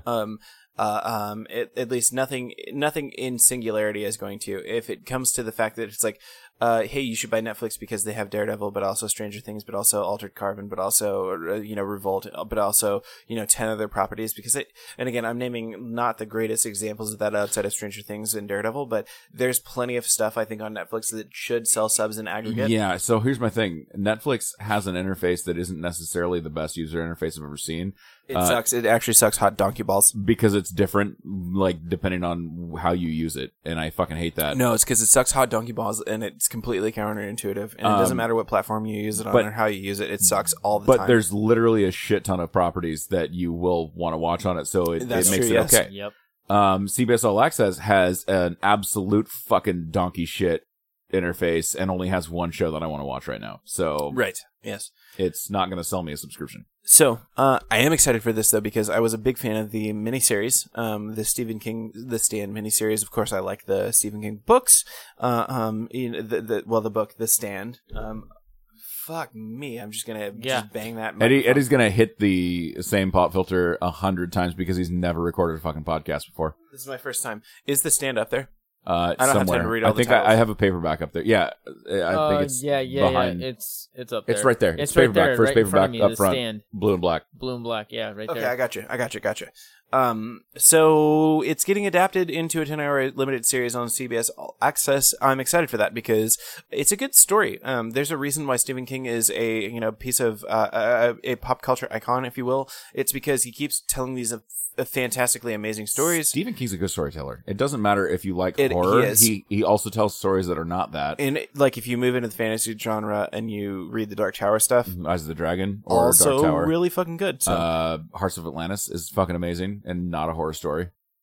Yeah, but anyway. The Stand is quintessentially Stephen King stuff, and I really enjoyed even the miniseries, which looking back kind of sucked. But it's really good, and I'm looking forward to this. So I threw it in the notes because, I like it. Did you guys watch The Dark Tower by chance? I did not. I did, and I kind of regretted it a little bit. Are you serious? It's not good. Here's the thing. Oh my god! Going into this, when it was before it hit theaters, I told Eddie something along the lines of, "I think I'd rather hit myself in the balls than watch this," and I didn't. And you might just save yourself some time, hit yourself in the balls, and then pretend like this never happened because it's not a good movie. No. That makes me really, really It's upsetting sad. because it had all this stuff there to be a good movie, but then it's not a good movie. Including Idris Elba. Hemdall.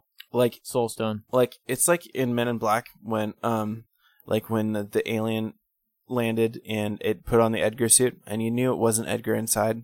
It's like that. It's like Hollywood put on the Dark Tower suit and you're like, no, that's not the Dark Tower. Edgar, your skin's hanging off your bones. It was just trying to eat sugar all the time. And then the Dark Tower was like, I need sugar in water. You need sugar water? Yeah. It's like that. So don't do that, basically. Yeah. It's not, save time, smash your balls.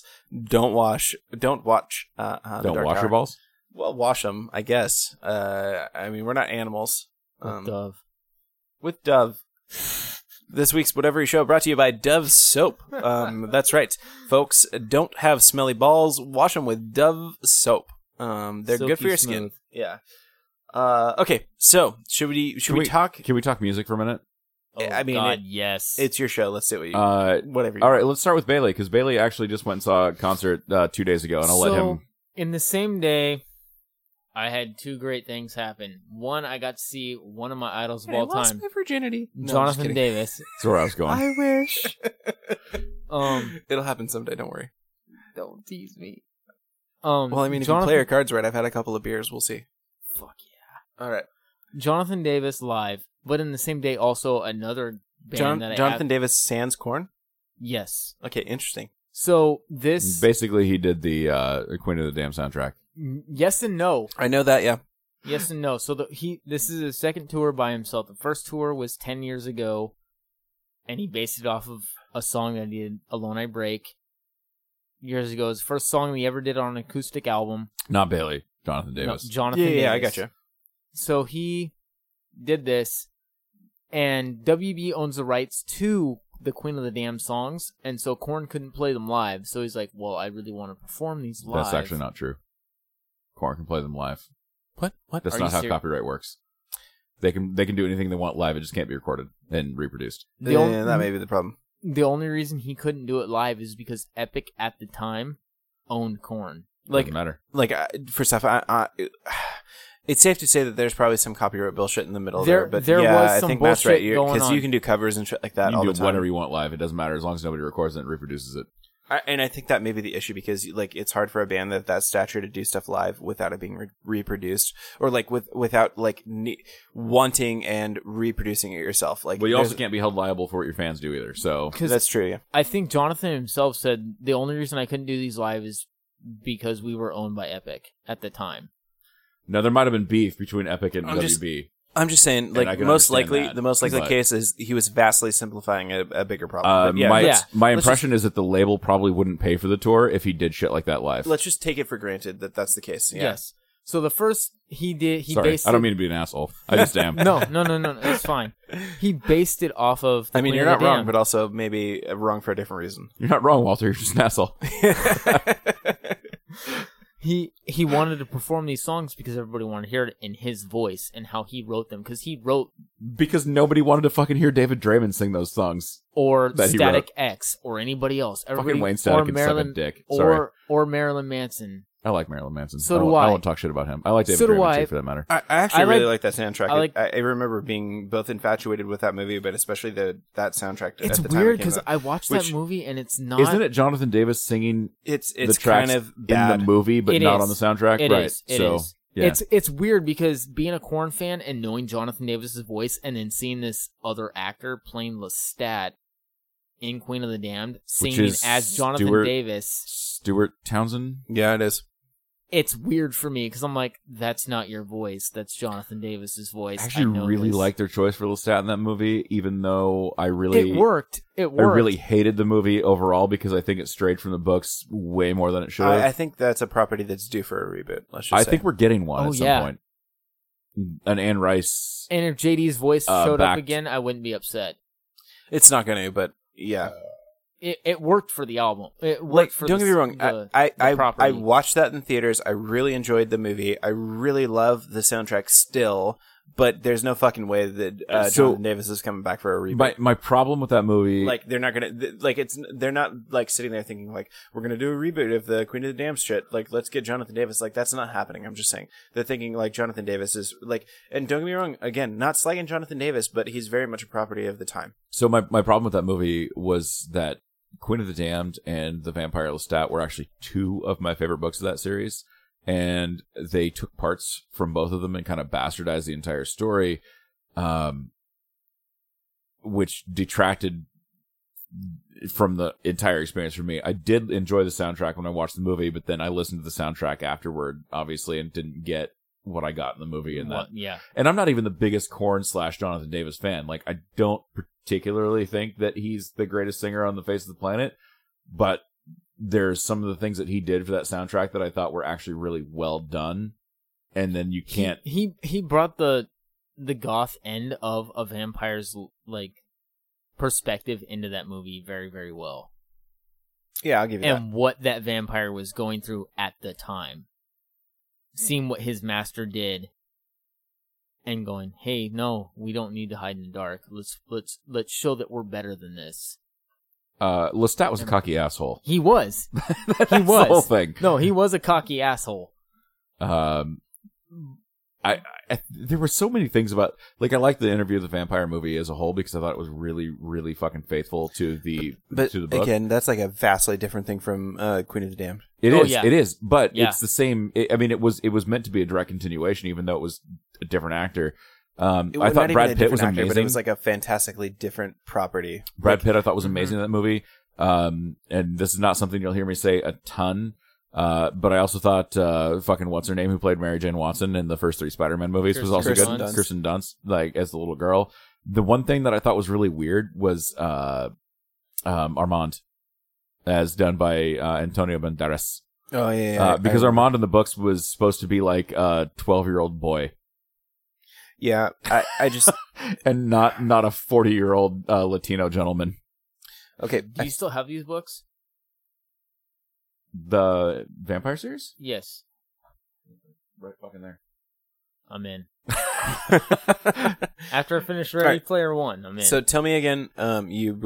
This is a fucking this is- giant digression. Yeah, yeah, it was. So we got talked about Planet of the vampire Damned. movies, even though we were talking about music.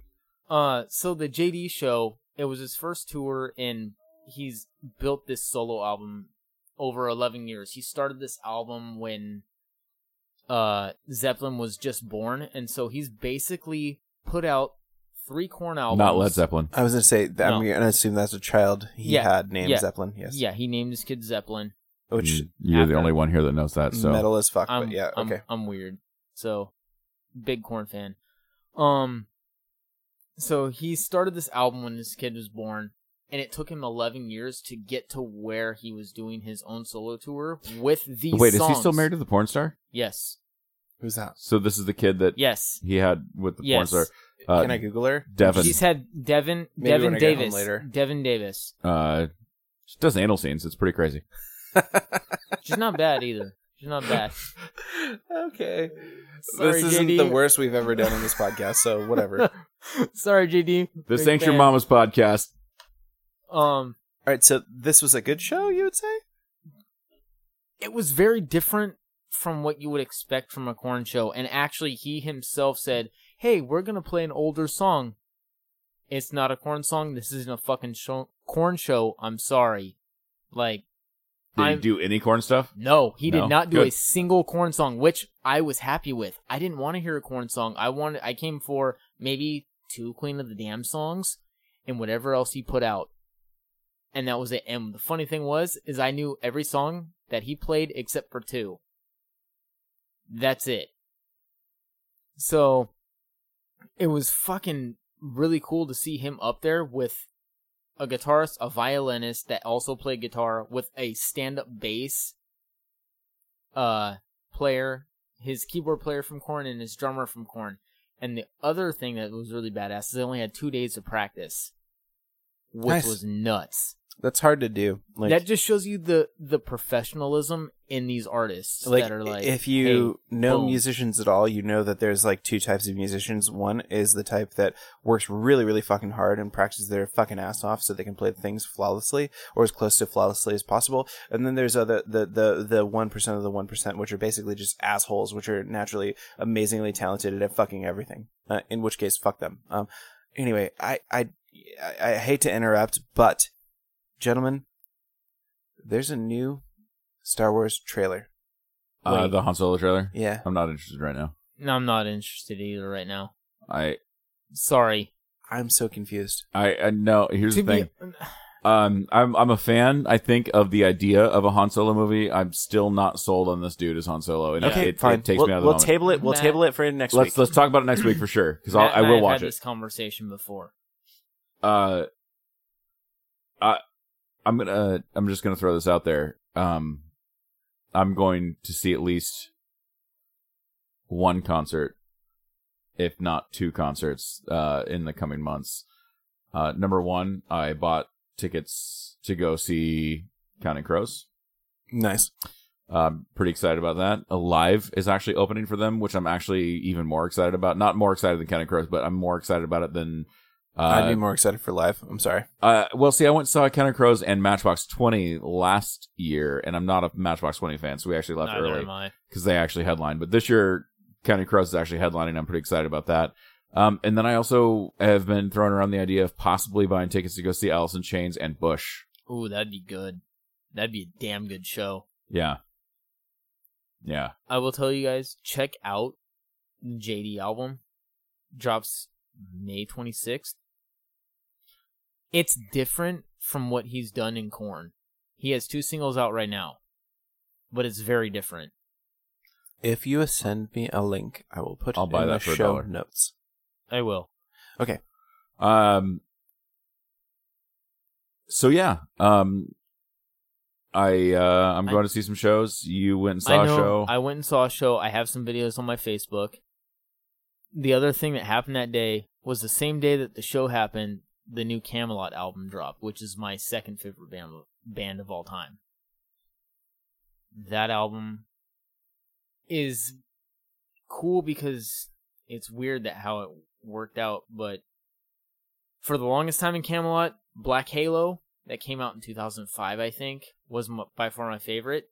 This one, off of 2 days of listening, because I got the vinyl 2 days beforehand in the mail, ended up becoming my favorite album. Just because of the mindset, and it goes through a perspective of the human mind. And it goes situations, where we're at as humanity, and what we're going through. So Masturbation. Maybe. Maybe. Sorry. A little levity for the podcast. Whatever. The AI technology and all that with... It kind of reminds me, Matt made me listen to Seven Dust? No. What was it? Fucking Avenged Sevenfold. I was going to say, I've Close never enough. made you listen to Seven Dust. Avenged Sevenfold had a similar sort of concept album. I'd rather listen to Seven Oh, the released stage? on Apple Music. that Stage, you made me yeah, listen I to. actually really enjoyed that. It was pretty good. Just trademark and copyright. I will never make anybody listen to Seven Dust. Seven Dust. Sorry. I don't mind Seven Dust. But...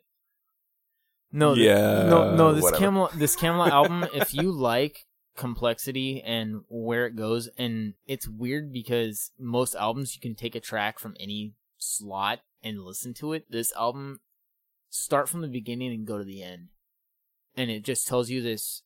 It has a story, yet it builds upon it in each track, and you can see the complexity in the way, not only in the vocals itself and the songwriting, but the music that they play, and it just organically happens. Not to mention the fact that they had a new drummer record in this album that was just crazy to see. Some guy go, okay, well, this guy left that was so influential to this band, and now we're gonna have this new guy in, and he's gonna record. Go for it. And he killed it. I mean, it just goes to show you how much drummers actually don't matter. Anyway, Dave Grohl, if you're listening. No. I You're actually... useless. No. Actually, I was just going to mention that. So I listened to a different podcast last week that actually was doing a head-to-head comparison between Nirvana's Nevermind and In Utero records. And the one thing that both of those records have super in common is that... They both feature the band Nirvana. No, musically, Kurt Cobain is probably the least influential member of the band, because if you listen to those songs, like the bass line and the drum tracks are so prevalent. Like, it's ridiculous. But it's good. I mean, not in a bad way. But the rhythm section is out of control. God, I will definitely give you that, because like the bass line, it's one of the first things you hear when you start In Utero. Yeah. Like Sentineless Apprentice, I believe, Apprentice, is the opener there. Or it is a heavy. You know, whichever song that is, I don't remember, but I'm gonna go with "Come As You Are." Nope. Lithium. No, I could look it up, but it's don't not. fucking It's care. not important. I was just that could be anything. Anyway, yeah. So monotone, it didn't matter. Do. Anyway, so I'm probably going to go see Alice in Chains and Bush, and I'm definitely going to see Counting Crows. And I want to see Live. Alice in Chains and Bush. Do you guys like Lamb of God and Slayer? No. Yeah. I mean, I like Slayer. Yeah. Slayer. I mean, so I don't. Okay, so just for you know, Like, I respect them, but neither one of those are my jam. Why can I not finish the sentence, Slayer. Bailey? Beer. Is that a Slayer thing? beer. in It's beer. August. I think it's in Answer's beer. August. I think it's in August. Slayer's actually doing their final Farewell tour. Yeah. Yeah. Here's the thing. I'm not probably ever gonna voluntarily throw on a Slayer record, but I respect what they've done in terms of Yep, same. metal. I will tell you now, as my first viewing of Slayer live, they do not stop. They played for legitimately almost 2 hours with no breaks, no bullshit, nothing. Here's They the deal. just I'm 40 went. and I drink beer and I have to pee, so that doesn't always sell things for me. No, you should be sold, because if you want to go ham the whole time, and you want to be impressed by the endurance of a musician and drummer and guitarist on stage, go for it. I mean, I can tell you the same thing about Marilyn Manson, though. And I've seen Manson. In fact, I saw Manson in their heyday. Hey, did you guys see WrestleMania tonight? No, I didn't. I'm just kidding. Oh, there was a thing tonight? Yeah. Okay, so here's the deal, guys. We're going to talk about WrestleMania now. WrestleMania 34. We are going to talk about WrestleMania for the length of time that the broadcast took. So get ready, guys. Because we're going to talk about this for the next That's 7 hours. There's Put going to on be your a lot adult of diapers bitching and grab your moaning saline and packs. complaining, and then there's going to be some cheers and jeers. No, There's look, gonna be less. guys, There's gonna be less bitching. I think especially in the the first half of the it's show. probably not going to take that the long to first talk half. about the Rousey match and then everything else that happened around it. So Rousey match back is all good. Everything after. Meh. I'm gonna grab an article so I can actually go like match by match.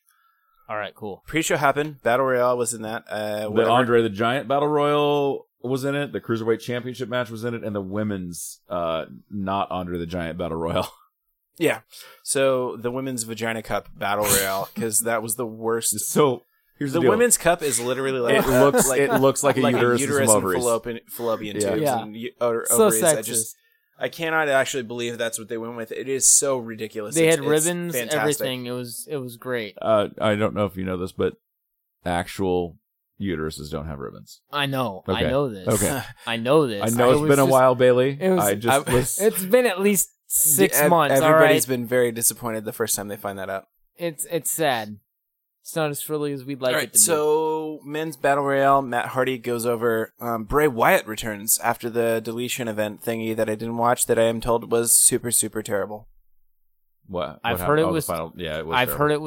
heard it was terrible, and Matt and I have discussed the return of Bray Wyatt at this battle royal, helping Matt Hardy win, which is essentially what happened. Which is where I walked in. Granted, I missed it, but I knew Yeah, what it was. happened. You I didn't need miss to know. anything. You missed Dolph Ziggler hanging on the ring apron like 100 97 times. Yeah. Yeah.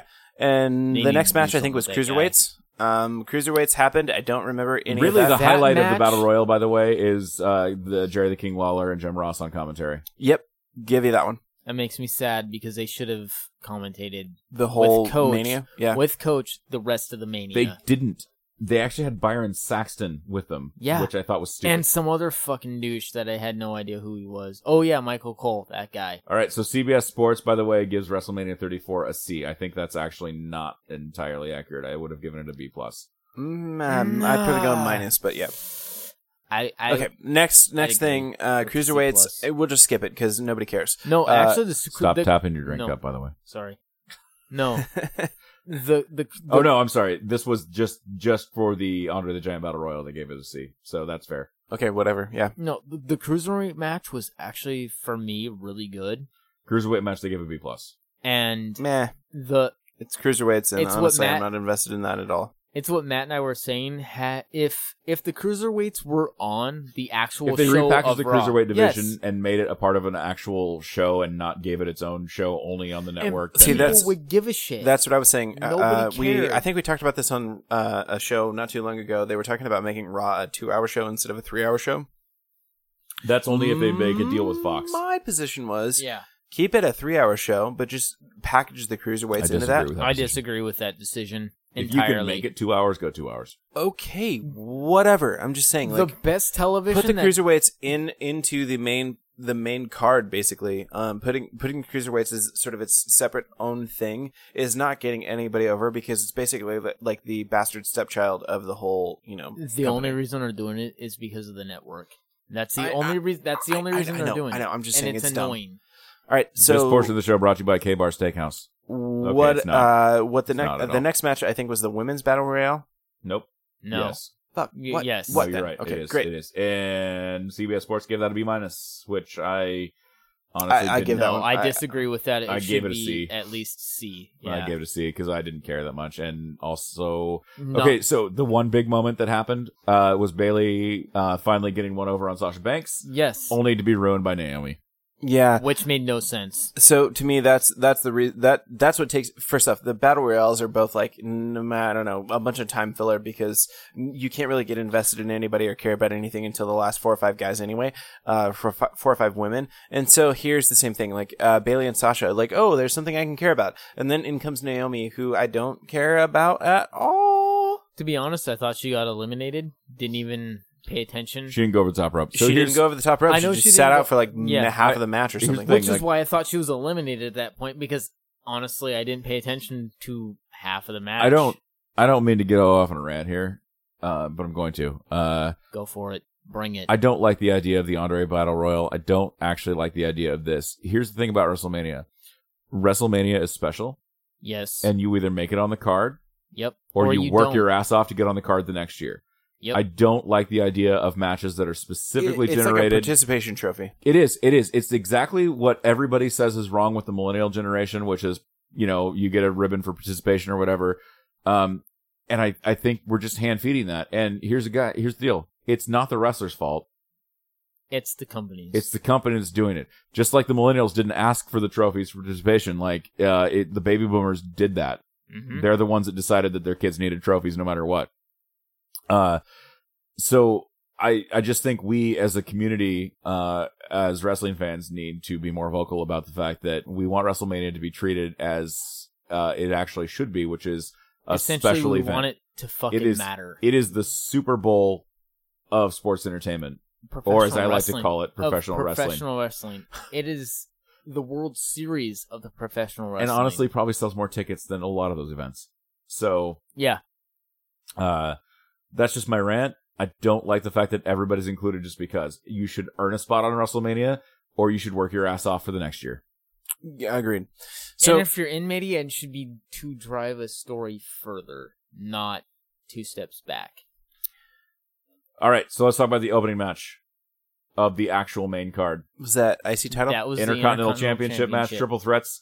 Seth Rollins versus The Miz versus Finn Balor. Seth Rollins, of course, defeated The Miz. This was by far probably one of my top matches of the CBS night. Sports gave it an A-, and I would agree with that. I'll would give it almost, that as well. I would almost give it a solid A over an A-. I love The Miz. I would have actually liked to see The Miz keep the title, but if it had to be Anybody in that, it would have been Seth Rollins. If it had to go down the way that it did, like, I'm glad that it was Seth Rollins. Me too. And I think that Seth Rollins is probably going to do good things for that title as well. The pace in which the match was set was done very, very well. And it set the tone for WrestleMania. But we'll get to later parts of Mania. We actually did talk about this a little bit ago, and how sometimes the IC title is not necessarily treated with the respect it deserves. And a lot of the times you don't necessarily want to see the show open with an IC title match. But this match in particular was good enough that it was almost better. If you're going to set the tone for Mania, this is the way to do it. It was almost better. This was a good match. Yeah. I agree. I like this match. I really like Finn Balor. Yeah. The only thing to me, like, I think they're making him work before he can actually get a belt on him. But I think Finn's going to be so Finn Balor was actually the first ever Universal Champion. Just FYI. Yes, he was. Now I know that. He tore his rotator cuff during that match, though, so he had to surrender the title the next night. Oh, that sucks. So. Yeah. But it wouldn't surprise me if actually they put the belt on him soon. The IC belt, anyway. Like, I don't think Seth Rollins is normally somebody who would be in the IC sort of, like, range. He's normally like a main card guy. So I think this is a good match for everybody because The Miz is really good. Finn Balor is really good. Seth Rollins is really good. Putting the belt on Seth Rollins doesn't feel forced to me at all. And I think it gives a good opportunity for them to have like Finn and The Miz chase for a few, for a little bit. I think we're going to see a rematch. Chase. I think we're going to see a rematch between The Miz and Seth Rollins probably at the next pay-per-view. Backlash. I think Seth Rollins will retain. Not only is it good for the IC belt, but the reasons it's good is because you have not only one being The Miz as a main carder, you have 2 guys that could potentially be World Heavyweight Championship title runners and gunning for the championship in this match, opening for WrestleMania. That is huge. That is something that Miz has been pushing for fucking, 2 years almost, it seems like? So here's the thing. One of the reasons I think you take the belt off of Miz is because Raw tomorrow night, I think we're going to do a superstar shakeup, as it were. I think you're going to see people change brands, and I wouldn't be surprised at all to see the Miz go to SmackDown and start a program with Daniel Bryan. I would be which will be fucking fantastic. Yep, on board. Because they're going to be able to build off of that promo that he cut on Daniel Bryan during Talking Smack. They could have had that happen even with the IC belt, honestly. I don't think so. I don't think they could have, given the short notice that, between the time that Daniel Bryan got cleared for active competition in WrestleMania. I don't think they could have. Yes. I think you transfer brands, and I think that makes it 100% legit. What do we get after that? We got the SmackDown Women's Championship, Charlotte versus Asuka. Also an Amazing A- from match. CBS Sports, Yeah, and again, yep. I would actually I maybe bump go a that little up. higher. Strongly agree. But This is one of my I'd favorite give matches it of an the night. A+. This Yeah. is by far one of my favorites. Asuka was on top of her game. Charlotte was on top of her game. This Yep. was a match This was a match that I could have. was worth watching from beginning to end. It could have went either way, honestly. And you and I were both set on Asuka winning the I match. really did think that only Asuka would because only because of the fact that Asuka has been undefeated and the fact that the push they were giving Asuka was so damn strong going into Mania Yeah. It was from the Royal Rumble. It's the hard thing. It's like when an unstoppable force meets an immovable object, because you got Charlotte, like a Yeah. Flair losing at a pay-per-view got a versus Flair. Yes. Asuka, undefeated Yes. Asuka so far. So I actually was really happy with this match because it made both competitors look really good, especially with the post finish where like they kind of did the hug thing. We did. And Asuka We did said see something the like, good show like sportsmanship. you were ready. You were ready for Asuka. Yeah. No one has been ready for Asuka. You were ready for Asuka. I think this also sets up another run. Like I don't think this is the end of Asuka versus Charlotte. Like I think there's a story there. So There's going to be probably or a 2 does to 3 Asuka match. go to Raw and beat Nia? Ooh. Yeah. No, I don't think so. I think we have a run with Charlotte and Asuka. Do you think we have a longer It's a run? toughy one. We'll see. It's a At toughy least for 2 pay-per-views. To because me, this I will say feel- this about WrestleMania that I haven't said about a pay per view in a long time.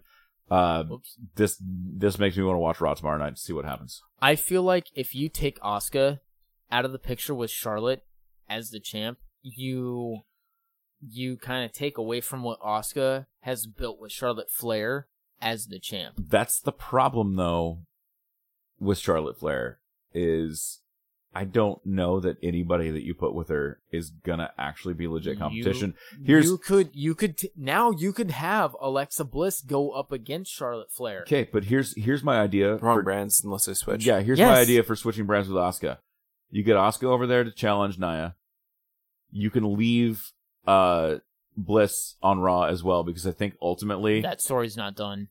There's no way that story's done. sure that's why. But you clear space for Becky Lynch to actually challenge Charlotte because we haven't seen a lot between those two. And they're both good enough to do it. I say you see Charlotte versus Becky Lynch in SummerSlam, but right now I think the story is based on Charlotte Flair and Asuka at least until maybe mid-May, Possibly. We'll find out. because that story has so much potential and so much money coming into WWE because of the talent that those two superstars are. That that alone is a main. That's like Well, that. The gravitas of that match is insane. that's the way. I mean, here's the deal. Like, I know how I'd book it. Not everybody agrees. WWE doesn't book things the way I would.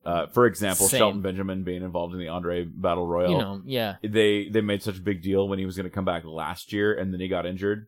He comes back now, and all of a sudden he's languishing on the lower mid card. Doesn't make Yep. sense to me. But next match, United States Championship, Fatal 4-Way, Jinder Mahal versus Rusev versus Randy Orton versus Bobby Roode. Okay.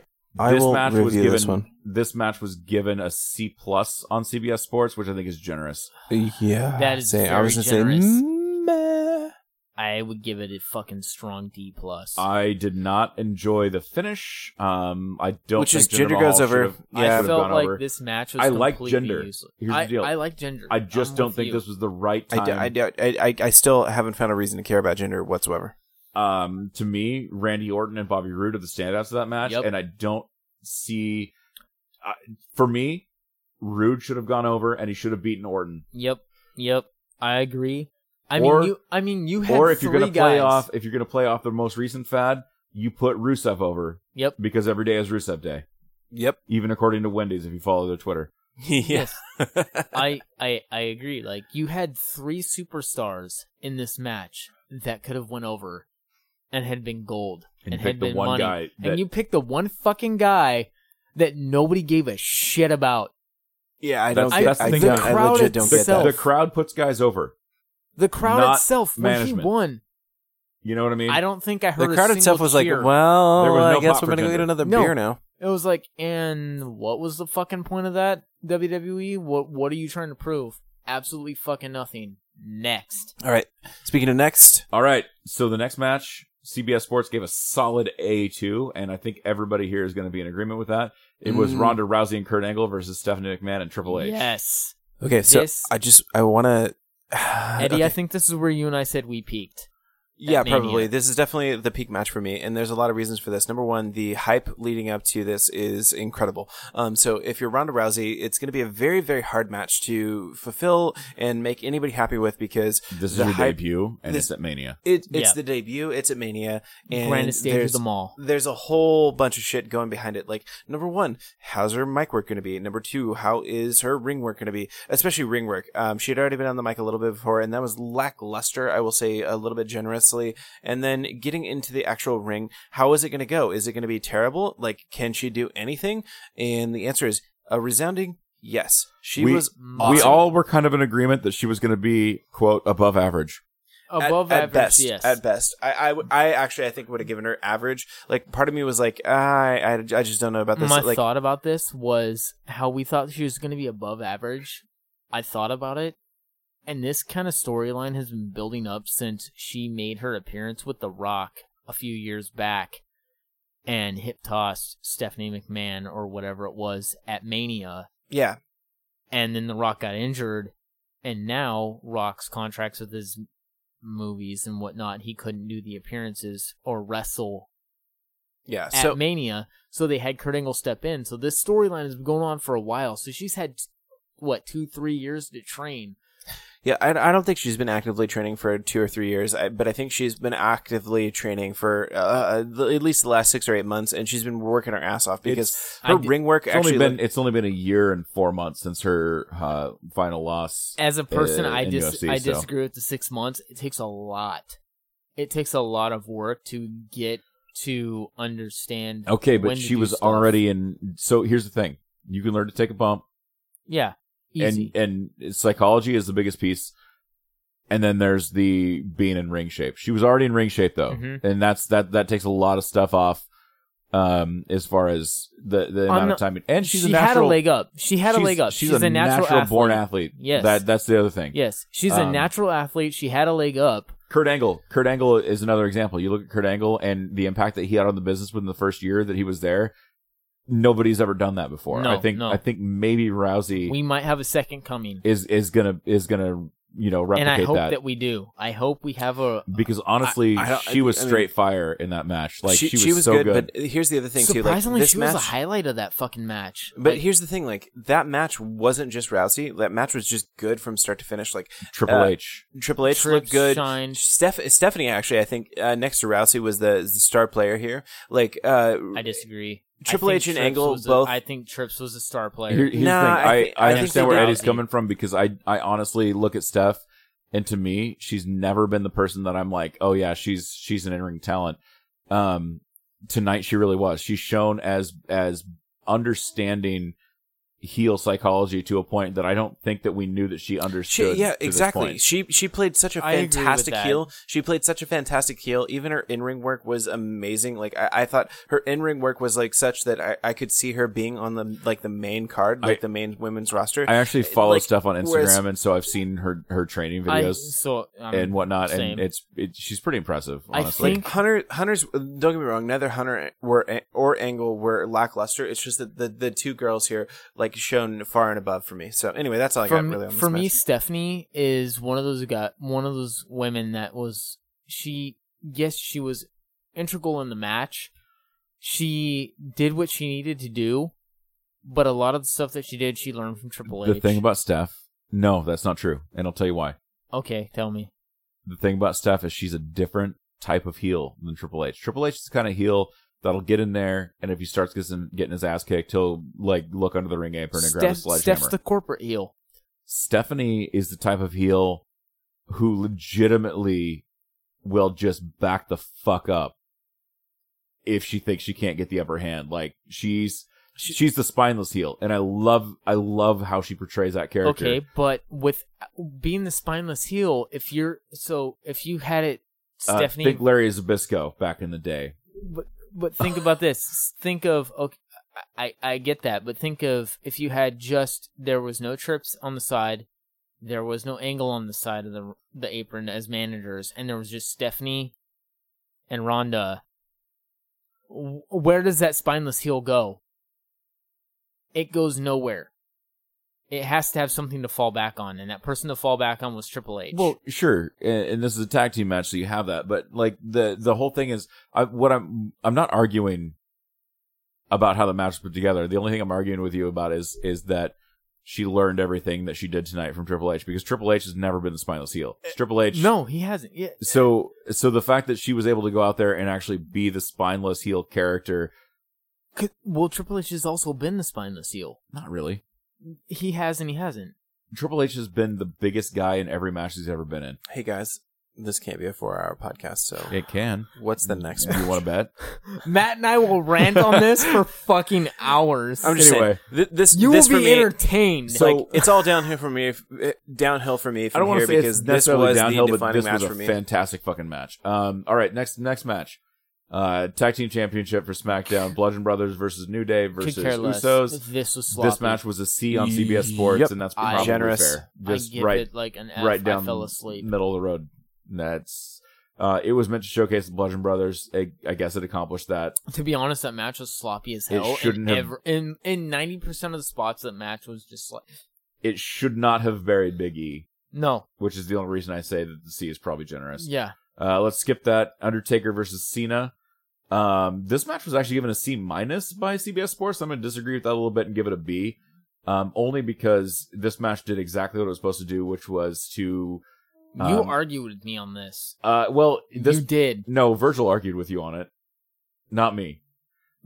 Was it Virgil? Yeah, this match was meant to reintroduce the Undertaker, establish the fact that he's not gone, and it did exactly what it And what that it he supposed was to do. relevant, yes. And Virgil was like, well, that match was What I argued crap. with you about was whether or not there would be a match next year, because I think there will be. Probably There- between the same two. You're right. I think there will be a second match, and the fact that Taker didn't show up until Mania, the moment of, so Cena didn't really have a game plan to go into Mania to try to fight him. I think that's what they're gonna go off next year. The match is gonna happen. Question: Banners are gonna be up. That's what's gonna sell Mania. That's when was gonna the be the main last event. time Taker sat out of a Mania? I can't tell you when the last time he wasn't there. It's probably not not happened. So I will tell you this. I want to say the last Mania Taker sat out of was maybe WrestleMania 13. Was he not there for 13? Maybe. I'll tell you this. Taker moved better than he has in 5 years. Yes, but I mean, Without a doubt. he also had a replaced hip. That's fine. I That's mean, fine. that has a lot to do with the last couple of years. I mean, He's been beat up the last several yes, WrestleManias. he has, And I don't think a year between has been enough to and overcome that's that. what that irks me with WWE. Like, if you have a guy that should be at Mania and you want to sell that, I get that you want to throw Taker in there. But throw him in there at his best. Don't throw him in there with superstars that are just going to... I mean, honestly, I think this is because this is more Mania for me. Like in general, is that they want to put guys that should be there or that they think deserve to be there. This so, is like, going to go further. Cena didn't have a reason to be at Mania. Neither did Taker, and so this is how they did it. Both of those guys deserve to be at Mania, but neither one of them. The way that they did it with Elias coming in, I thought was great. I would have been fine with it ending with Elias. I didn't want. I Taker. wouldn't have been. I would have been just After blue last balled year- from all hell. But yeah. After last year, I was fine with the work that they were putting on with Cena, waiting for Taker to come out and waiting for Taker to come out. And then him randomly running up and going during the Flair-Asuka match into the back. I wouldn't have cared if Taker never came out. If they had just like faked it or did like some weird thing, I would have been fine with it. As long Taker, the symbolism that Taker had last year with him placing down his gauntlets, his hat, his jacket, everything meant so much to me as, hey, I'm basically I'm hanging up my boots. I'm hanging up the cowl, essentially, and giving it to the next person because Undertaker was done. not at WrestleMania 10. Okay. Undertaker. Damn, I was 4 off. Undertaker was at 13. Oh no, it's 15. 3 off. He was not at WrestleMania 16. Okay. So he's So not essentially that's everyone, 3 but off. 19, 20, 21, 22, 23, 24, 25, 26, 27, 28. Yeah, he's basically been at the last Been 15 at or so. 16 Yes. was the last one he wasn't in. Yeah. Okay. But So- what I'm saying is, like, Taker is one of these, like, I get that you feel like you need to have Taker, but at the same time, with the symbolism that he had in the last Mania, I would have been fine with him going out Here's the way that he went out. Had future things. Here's And my the take. Mania, it had to happen. Here's my take on it. If The Undertaker can move like he moved tonight, He wouldn't have beat Roman last year. If he could move the way that he moved tonight, the last 3 years, Lesnar wouldn't have won. okay, so here's what I'm Roman saying. wouldn't have won. I'm not gonna say he shouldn't show up at Mania, because if he can move the way he moved tonight for any length of time and put on a decent match, then I'm all for it. My point is, last year he looked like shit, Yes, he did. and I didn't want to see him again I didn't either. Because I not- was scared for him. because I care about the gimmick. Yes. Not only that, I care about the human being that's Sure, portraying the gimmick. sure. Like, I actually care about him as a person because he's been such a big part of my life that I'm like, I don't want to see this guy get injured. I don't want to see his career end. But if Taker can come out and next year and do what he did tonight, only stretch it out by 10 minutes, I want him to go out on a good note. then yeah, I do want to see him go out on more than a squash against Cena. I can't say that I don't want his career to end. I do at some point, but I don't want him to go out on the match that they had with Roman Reigns last year. So we disagree with CBS Sports on the C-. We think it was Yes. better than that. I agree. Daniel Bryan and Shane McMahon versus Kevin Owens and Sami Zayn. CBS Sports gave this a B. I would say that's probably fair. Agreed. Next match. I would have done it backwards. No. Honestly, no, it was less than I wanted it to be.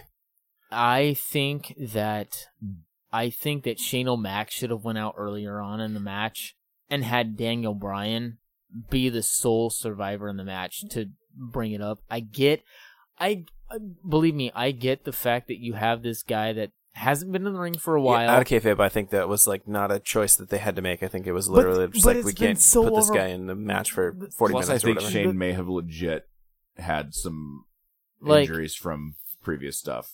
Like, you saw the power bomb on whatever that Oh, fucking yeah, was. that was on fucked up. on SmackDown like, a couple I weeks ago. think that, like, I get that you're trying to portray this diverticulitis. Play that. Send Shane out. Bring Daniel Bryan in. He's in the majority of the match. I get that you want to have Shane O'Mac or Daniel Bryan as the hot person to be in there. I get that. But if you had started Shane O'Mac, got his ass beat, taken him out for the rest of the match, and Daniel Bryan win it by himself, I feel like that would have had a bigger impact than having Shane O'Mac come back or Daniel Bryan come back. I mean, they kind of did do that. Yeah. Daniel Bryan came back and did He win. did. He got the hot tag. He did. And I didn't like that. I would have rather have had Daniel Bryan basically be in a handicap match and win the match. I don't like that. I would have loved it if they did it right. Here's the thing. He's coming back after 2.5, almost 3 years of being on the shelf, and you're going to have him go 1-on-2 and win a handicap match? Nah. They did that with No, I Kurt think this is a Angle. good way. This was a good way to protect Daniel Bryan in case shit went wrong. You And- protect Daniel Bryan, yeah, but you've done it before. If you're a guy that's been, if you're a guy like you said is getting checked after every match, why not go balls to the wall? Why not? Because then he could die. I think this is probably the best thing. Especially at Mania. I think this is the best way to. Well, here's the thing. Like, it was only 2 weeks ago that we found out Daniel Bryan was even going to be able to wrestle in ring again. And so they were able to put together a match 2 weeks before Mania. And maybe they knew a couple weeks ago or before that. I don't know. But given the short notice, I think this was a good way to put him in a match. You see what you test the waters and see what he is. Next match is going to be singles match, 1-on-1 against somebody, or maybe a handicap match. I don't know. But you're going to get that. The thing with pro wrestling is, like, you could have what I stated, Shane O'Mac go out early, right? you could have a match go medium pace and still make it good. Because what are the people there to see? Daniel Bryan. Daniel Bryan doesn't do medium pace matches, though. You know that as well as I do. Given the fact that he wouldn't have a choice, He would. All right. I don't It's think live he would. TV. He would. We're cutting this off now because, again, can't afford another 3-hour round on this. Raw Women's Championship. Man, I can go all day. Nia Jax versus Alexa Bliss. Oh my CBS God. Sports gives us B-. I say that's generous. That is very not generous. because of Alexa, though. I mean, I think Alexa was they're amazing in this match. both okay. It's just Okay. I don't get putting the title on Nia other than This to have match- somebody else chase. So whatever. This match made no sense to me in the fact that Nia, the build up to it was lackluster to me. I feel like Alexa Bliss should have had her Mania moment, beat her. It was sloppy. Everything about the match was sloppy. Nia Jax definitely did not take her time in moves, and I was explaining this to Eddie afterwards, is you can have the same impact on something, but go at a slower pace. Like the slams, the tosses, everything from Nia Jax felt so fast-paced and in the moment that She doesn't know how to do the big man thing quite right. Well, yet. here's the thing. I think a lot of people are used to big people being in matches and slowing the pace down quite a bit. I think this was an attempt to try and buck that particular perception, but it did not go over well. It did not work because it doesn't look safe. It doesn't feel safe. Well, Nia, I don't think is safe, and that's the problem. that's the whole thing. That's the problem. Slow Nia down. It's what I said to her. You can have a Kane and Undertaker go into a match and go. Eddie's Oh, a yeah. he. Sorry, you edited that out. Yeah, that's just getting cut out, I guess. Yeah, just cut that out. You can have a Nia and a Kane or a Kane and Undertaker go into a match. They're big guys, Big Show even. Slow it down, make it safe. They don't have to go fast pace. And you don't feel like the superstar that's in the match that's taking these bumps is gonna get injured. I felt like that Alexa Bliss was gonna get destroyed. And that might have been the point that they were trying to get across. But I didn't like it and I didn't feel safe No, it with looked it. rough. I didn't care for this match, and again, it was not. So I don't want to bury Nia because I think Nia has a lot of potential, but I do think that I legitimately was concerned for Alexa Bliss Me too. through a good portion of the match, and as the heel, that's not what you want. Also, as a heel, having Mickie James go out as early as she did in the match and then not be relevant later on was a problem. I disagree with that. I actually disagree with that wholeheartedly because Nia Jax, being the apparent babyface in the match, did what almost no babyface has ever done in that style of match. Take is out the just heel. legit go after the person that she thought would be the deciding factor in that match. That I thought was very smart. But the way that she did it is what didn't sell me. That's the problem. I disagree. I'm going to argue the point further, but I totally disagree. This What could was go the on next for match? Yeah. Eddie's sitting over here like, this podcast would be stuck on match If one. I just let you guys go, this would be a 19-hour podcast focusing on 6 hours of television. So the next match, please, gentlemen. AJ Styles versus Shinsuke Nakamura for the SmackDown WWE Championship. We'll let Eddie go. This was a B. This is the worst match for me to go on because, No. again, I've got basically nothing on this. Like this was a B according to CBS Sports. I think we can all agree that the match itself was fun, but there was no vested interest on Yes. anybody's part in who won or Until lost the the end. match. Until the end. That's it. The best you can give for me on this one is the heel turn at the end with Shinsuke was like something. Yeah. Here's the problem. You don't have two faces go into a match. Period. You do in some cases. I but mean, in fine. This case you It's don't. fine. The Cruiserweight Championship There match, has- both baby faces. The match was excellent. It was a good match. Like but we don't the have to problem argue is- the about problem this. is, The thing is, there wasn't enough lead up into this, and so the match itself was kind of boring. Even though like both of the guys were both the problem with good. this match has been building since WrestleMania. Yeah, And the it fact sucked. that we Royal didn't Rumble. have Royal Rumble. Sorry. You didn't have a heel. You had two faces going against each other Those from are hard Royal matches. Rumble. Those are hard matches to book. They're even harder to plan out psychology wise. Yeah. With the build from Royal Rumble to Mania, If you repeat this match at Backlash, I guarantee I care more Shinsuke about goes it. over. It'll No, be a I don't better- even care who goes over. I think But I it's care just more better about match. it. Yeah. It'll So have more meaning, definitely. that being said, it was a B. I would say that's probably pretty accurate. Generous for me, but yeah. I wouldn't go lower than that just because of the fact that the match itself was quality. I just didn't care about it because of the build to it. It was Yeah. quality. Okay, next match. Raw Tag Team Championship: Braun Strowman versus Braun Strowman and Nicholas. I was just going to say, This like, was awesome. I don't even want to talk about this match. All I want to talk about is Nicholas because he really made this match, and that's it. That's the whole story here in this CBS match. Sports gave this a C, and I completely disagree with that. I think this match was a B. This I match is a plus. B just because I've just never seen because it of done. Nicholas. No. I've never seen it done. I've never seen a superstar go, hey, I'm going to this match in a tag match, not have a partner and go, I'm going to pick a fan. It was a good gimmick match. It was All right. great. You can't Let's do move it on to the again next next one. year No. No, So- next match. unless Nicholas is still a tag champ.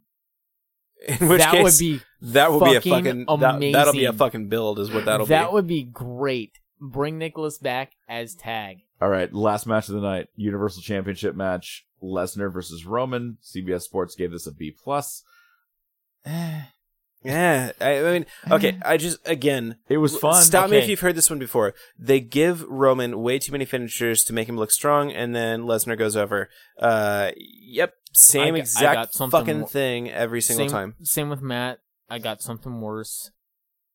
The fact that Roman beat Taker last year, the most dominant WrestleMania performer of all time, gets beat this year for no reason. His win against Taker meant nothing. So here's the thing: Brock and Taker have gone head to head before.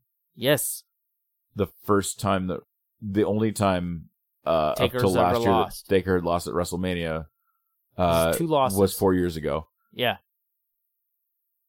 Roman beating him last year really should have led to Roman beating Brock this year. Yes, and it did not. Because Taker owned Brock in a couple other matches. Just completely owned him. I mean- feel like it was a wasted opportunity, and I don't Mhm. know why Taker laid down for Roman. Just because once of again, this. what are they doing with this? Taker. What is the point? What is the point You mean of Roman having or Brock- Or Taker Brock's laid down laying to down Roman from for Roman. for Sorry. Roman. what is the point of having Brock go over? What are we doing with this? There is no point. Now, great. You we have get Dana no White in the action. crowd. We get no action on the whatever belt this is. I can't remember what they even Universal. fucking call it. Universal Championship. Universal. We get no action on the Universal Championship until the next major pay-per-view, which is, I guess, going to be SummerSlam. Honestly, Yes. is Lesnar's contract as far as appearances done? Pretty close. I mean, Because- it's not done enough, because if it was done, then this would have been out for them, and they're not just going to relinquish the title. Like, somebody's got to beat Brock. It's just, why bother? If it's Why bother? somebody If this that is needs Mania, to beat Brock, I think going into this match, it shouldn't have been Roman.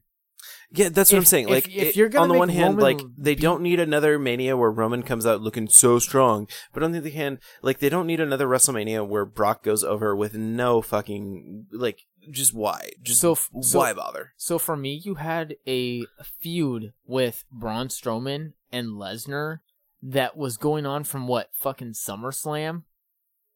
That would have been a better match. all the way up until Okay, what was it? so here's the thing. Elimination Chamber, maybe? Here's the thing. Brock's contract with WWE is coming to a close soon. Yes. Dana White says that Brock is still actually technically under contract with UFC as well. Yes.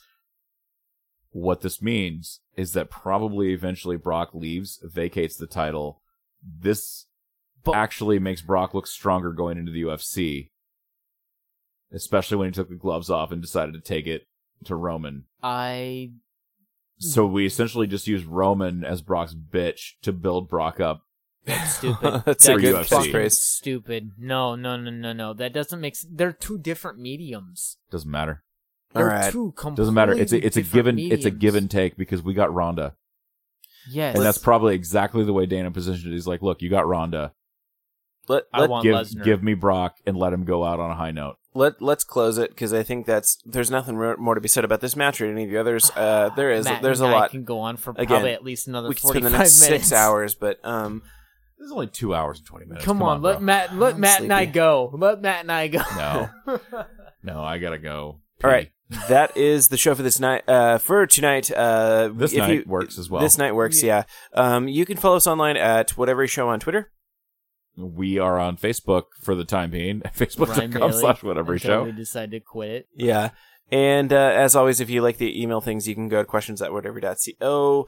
That is the show for the evening. You can give us money too at sponsor@whatever.co. Yeah, we will straight up take your money. You may even get a little something back for it. We'll see. We'll mention your name like we did with some kind of steakhouse or something that didn't even ask us to. I mean, they owe us money now. Basically, I'm sending them a bill tomorrow. I don't even care about money. I'll take a steak. Yes, bill for a steak. Free meal. Yes, we would like one coupon to the Outback Steakhouse, please. Welcome to the steakhouse I mentioned, but okay. All right, ladies and gentlemen, see you next week. Later. Later.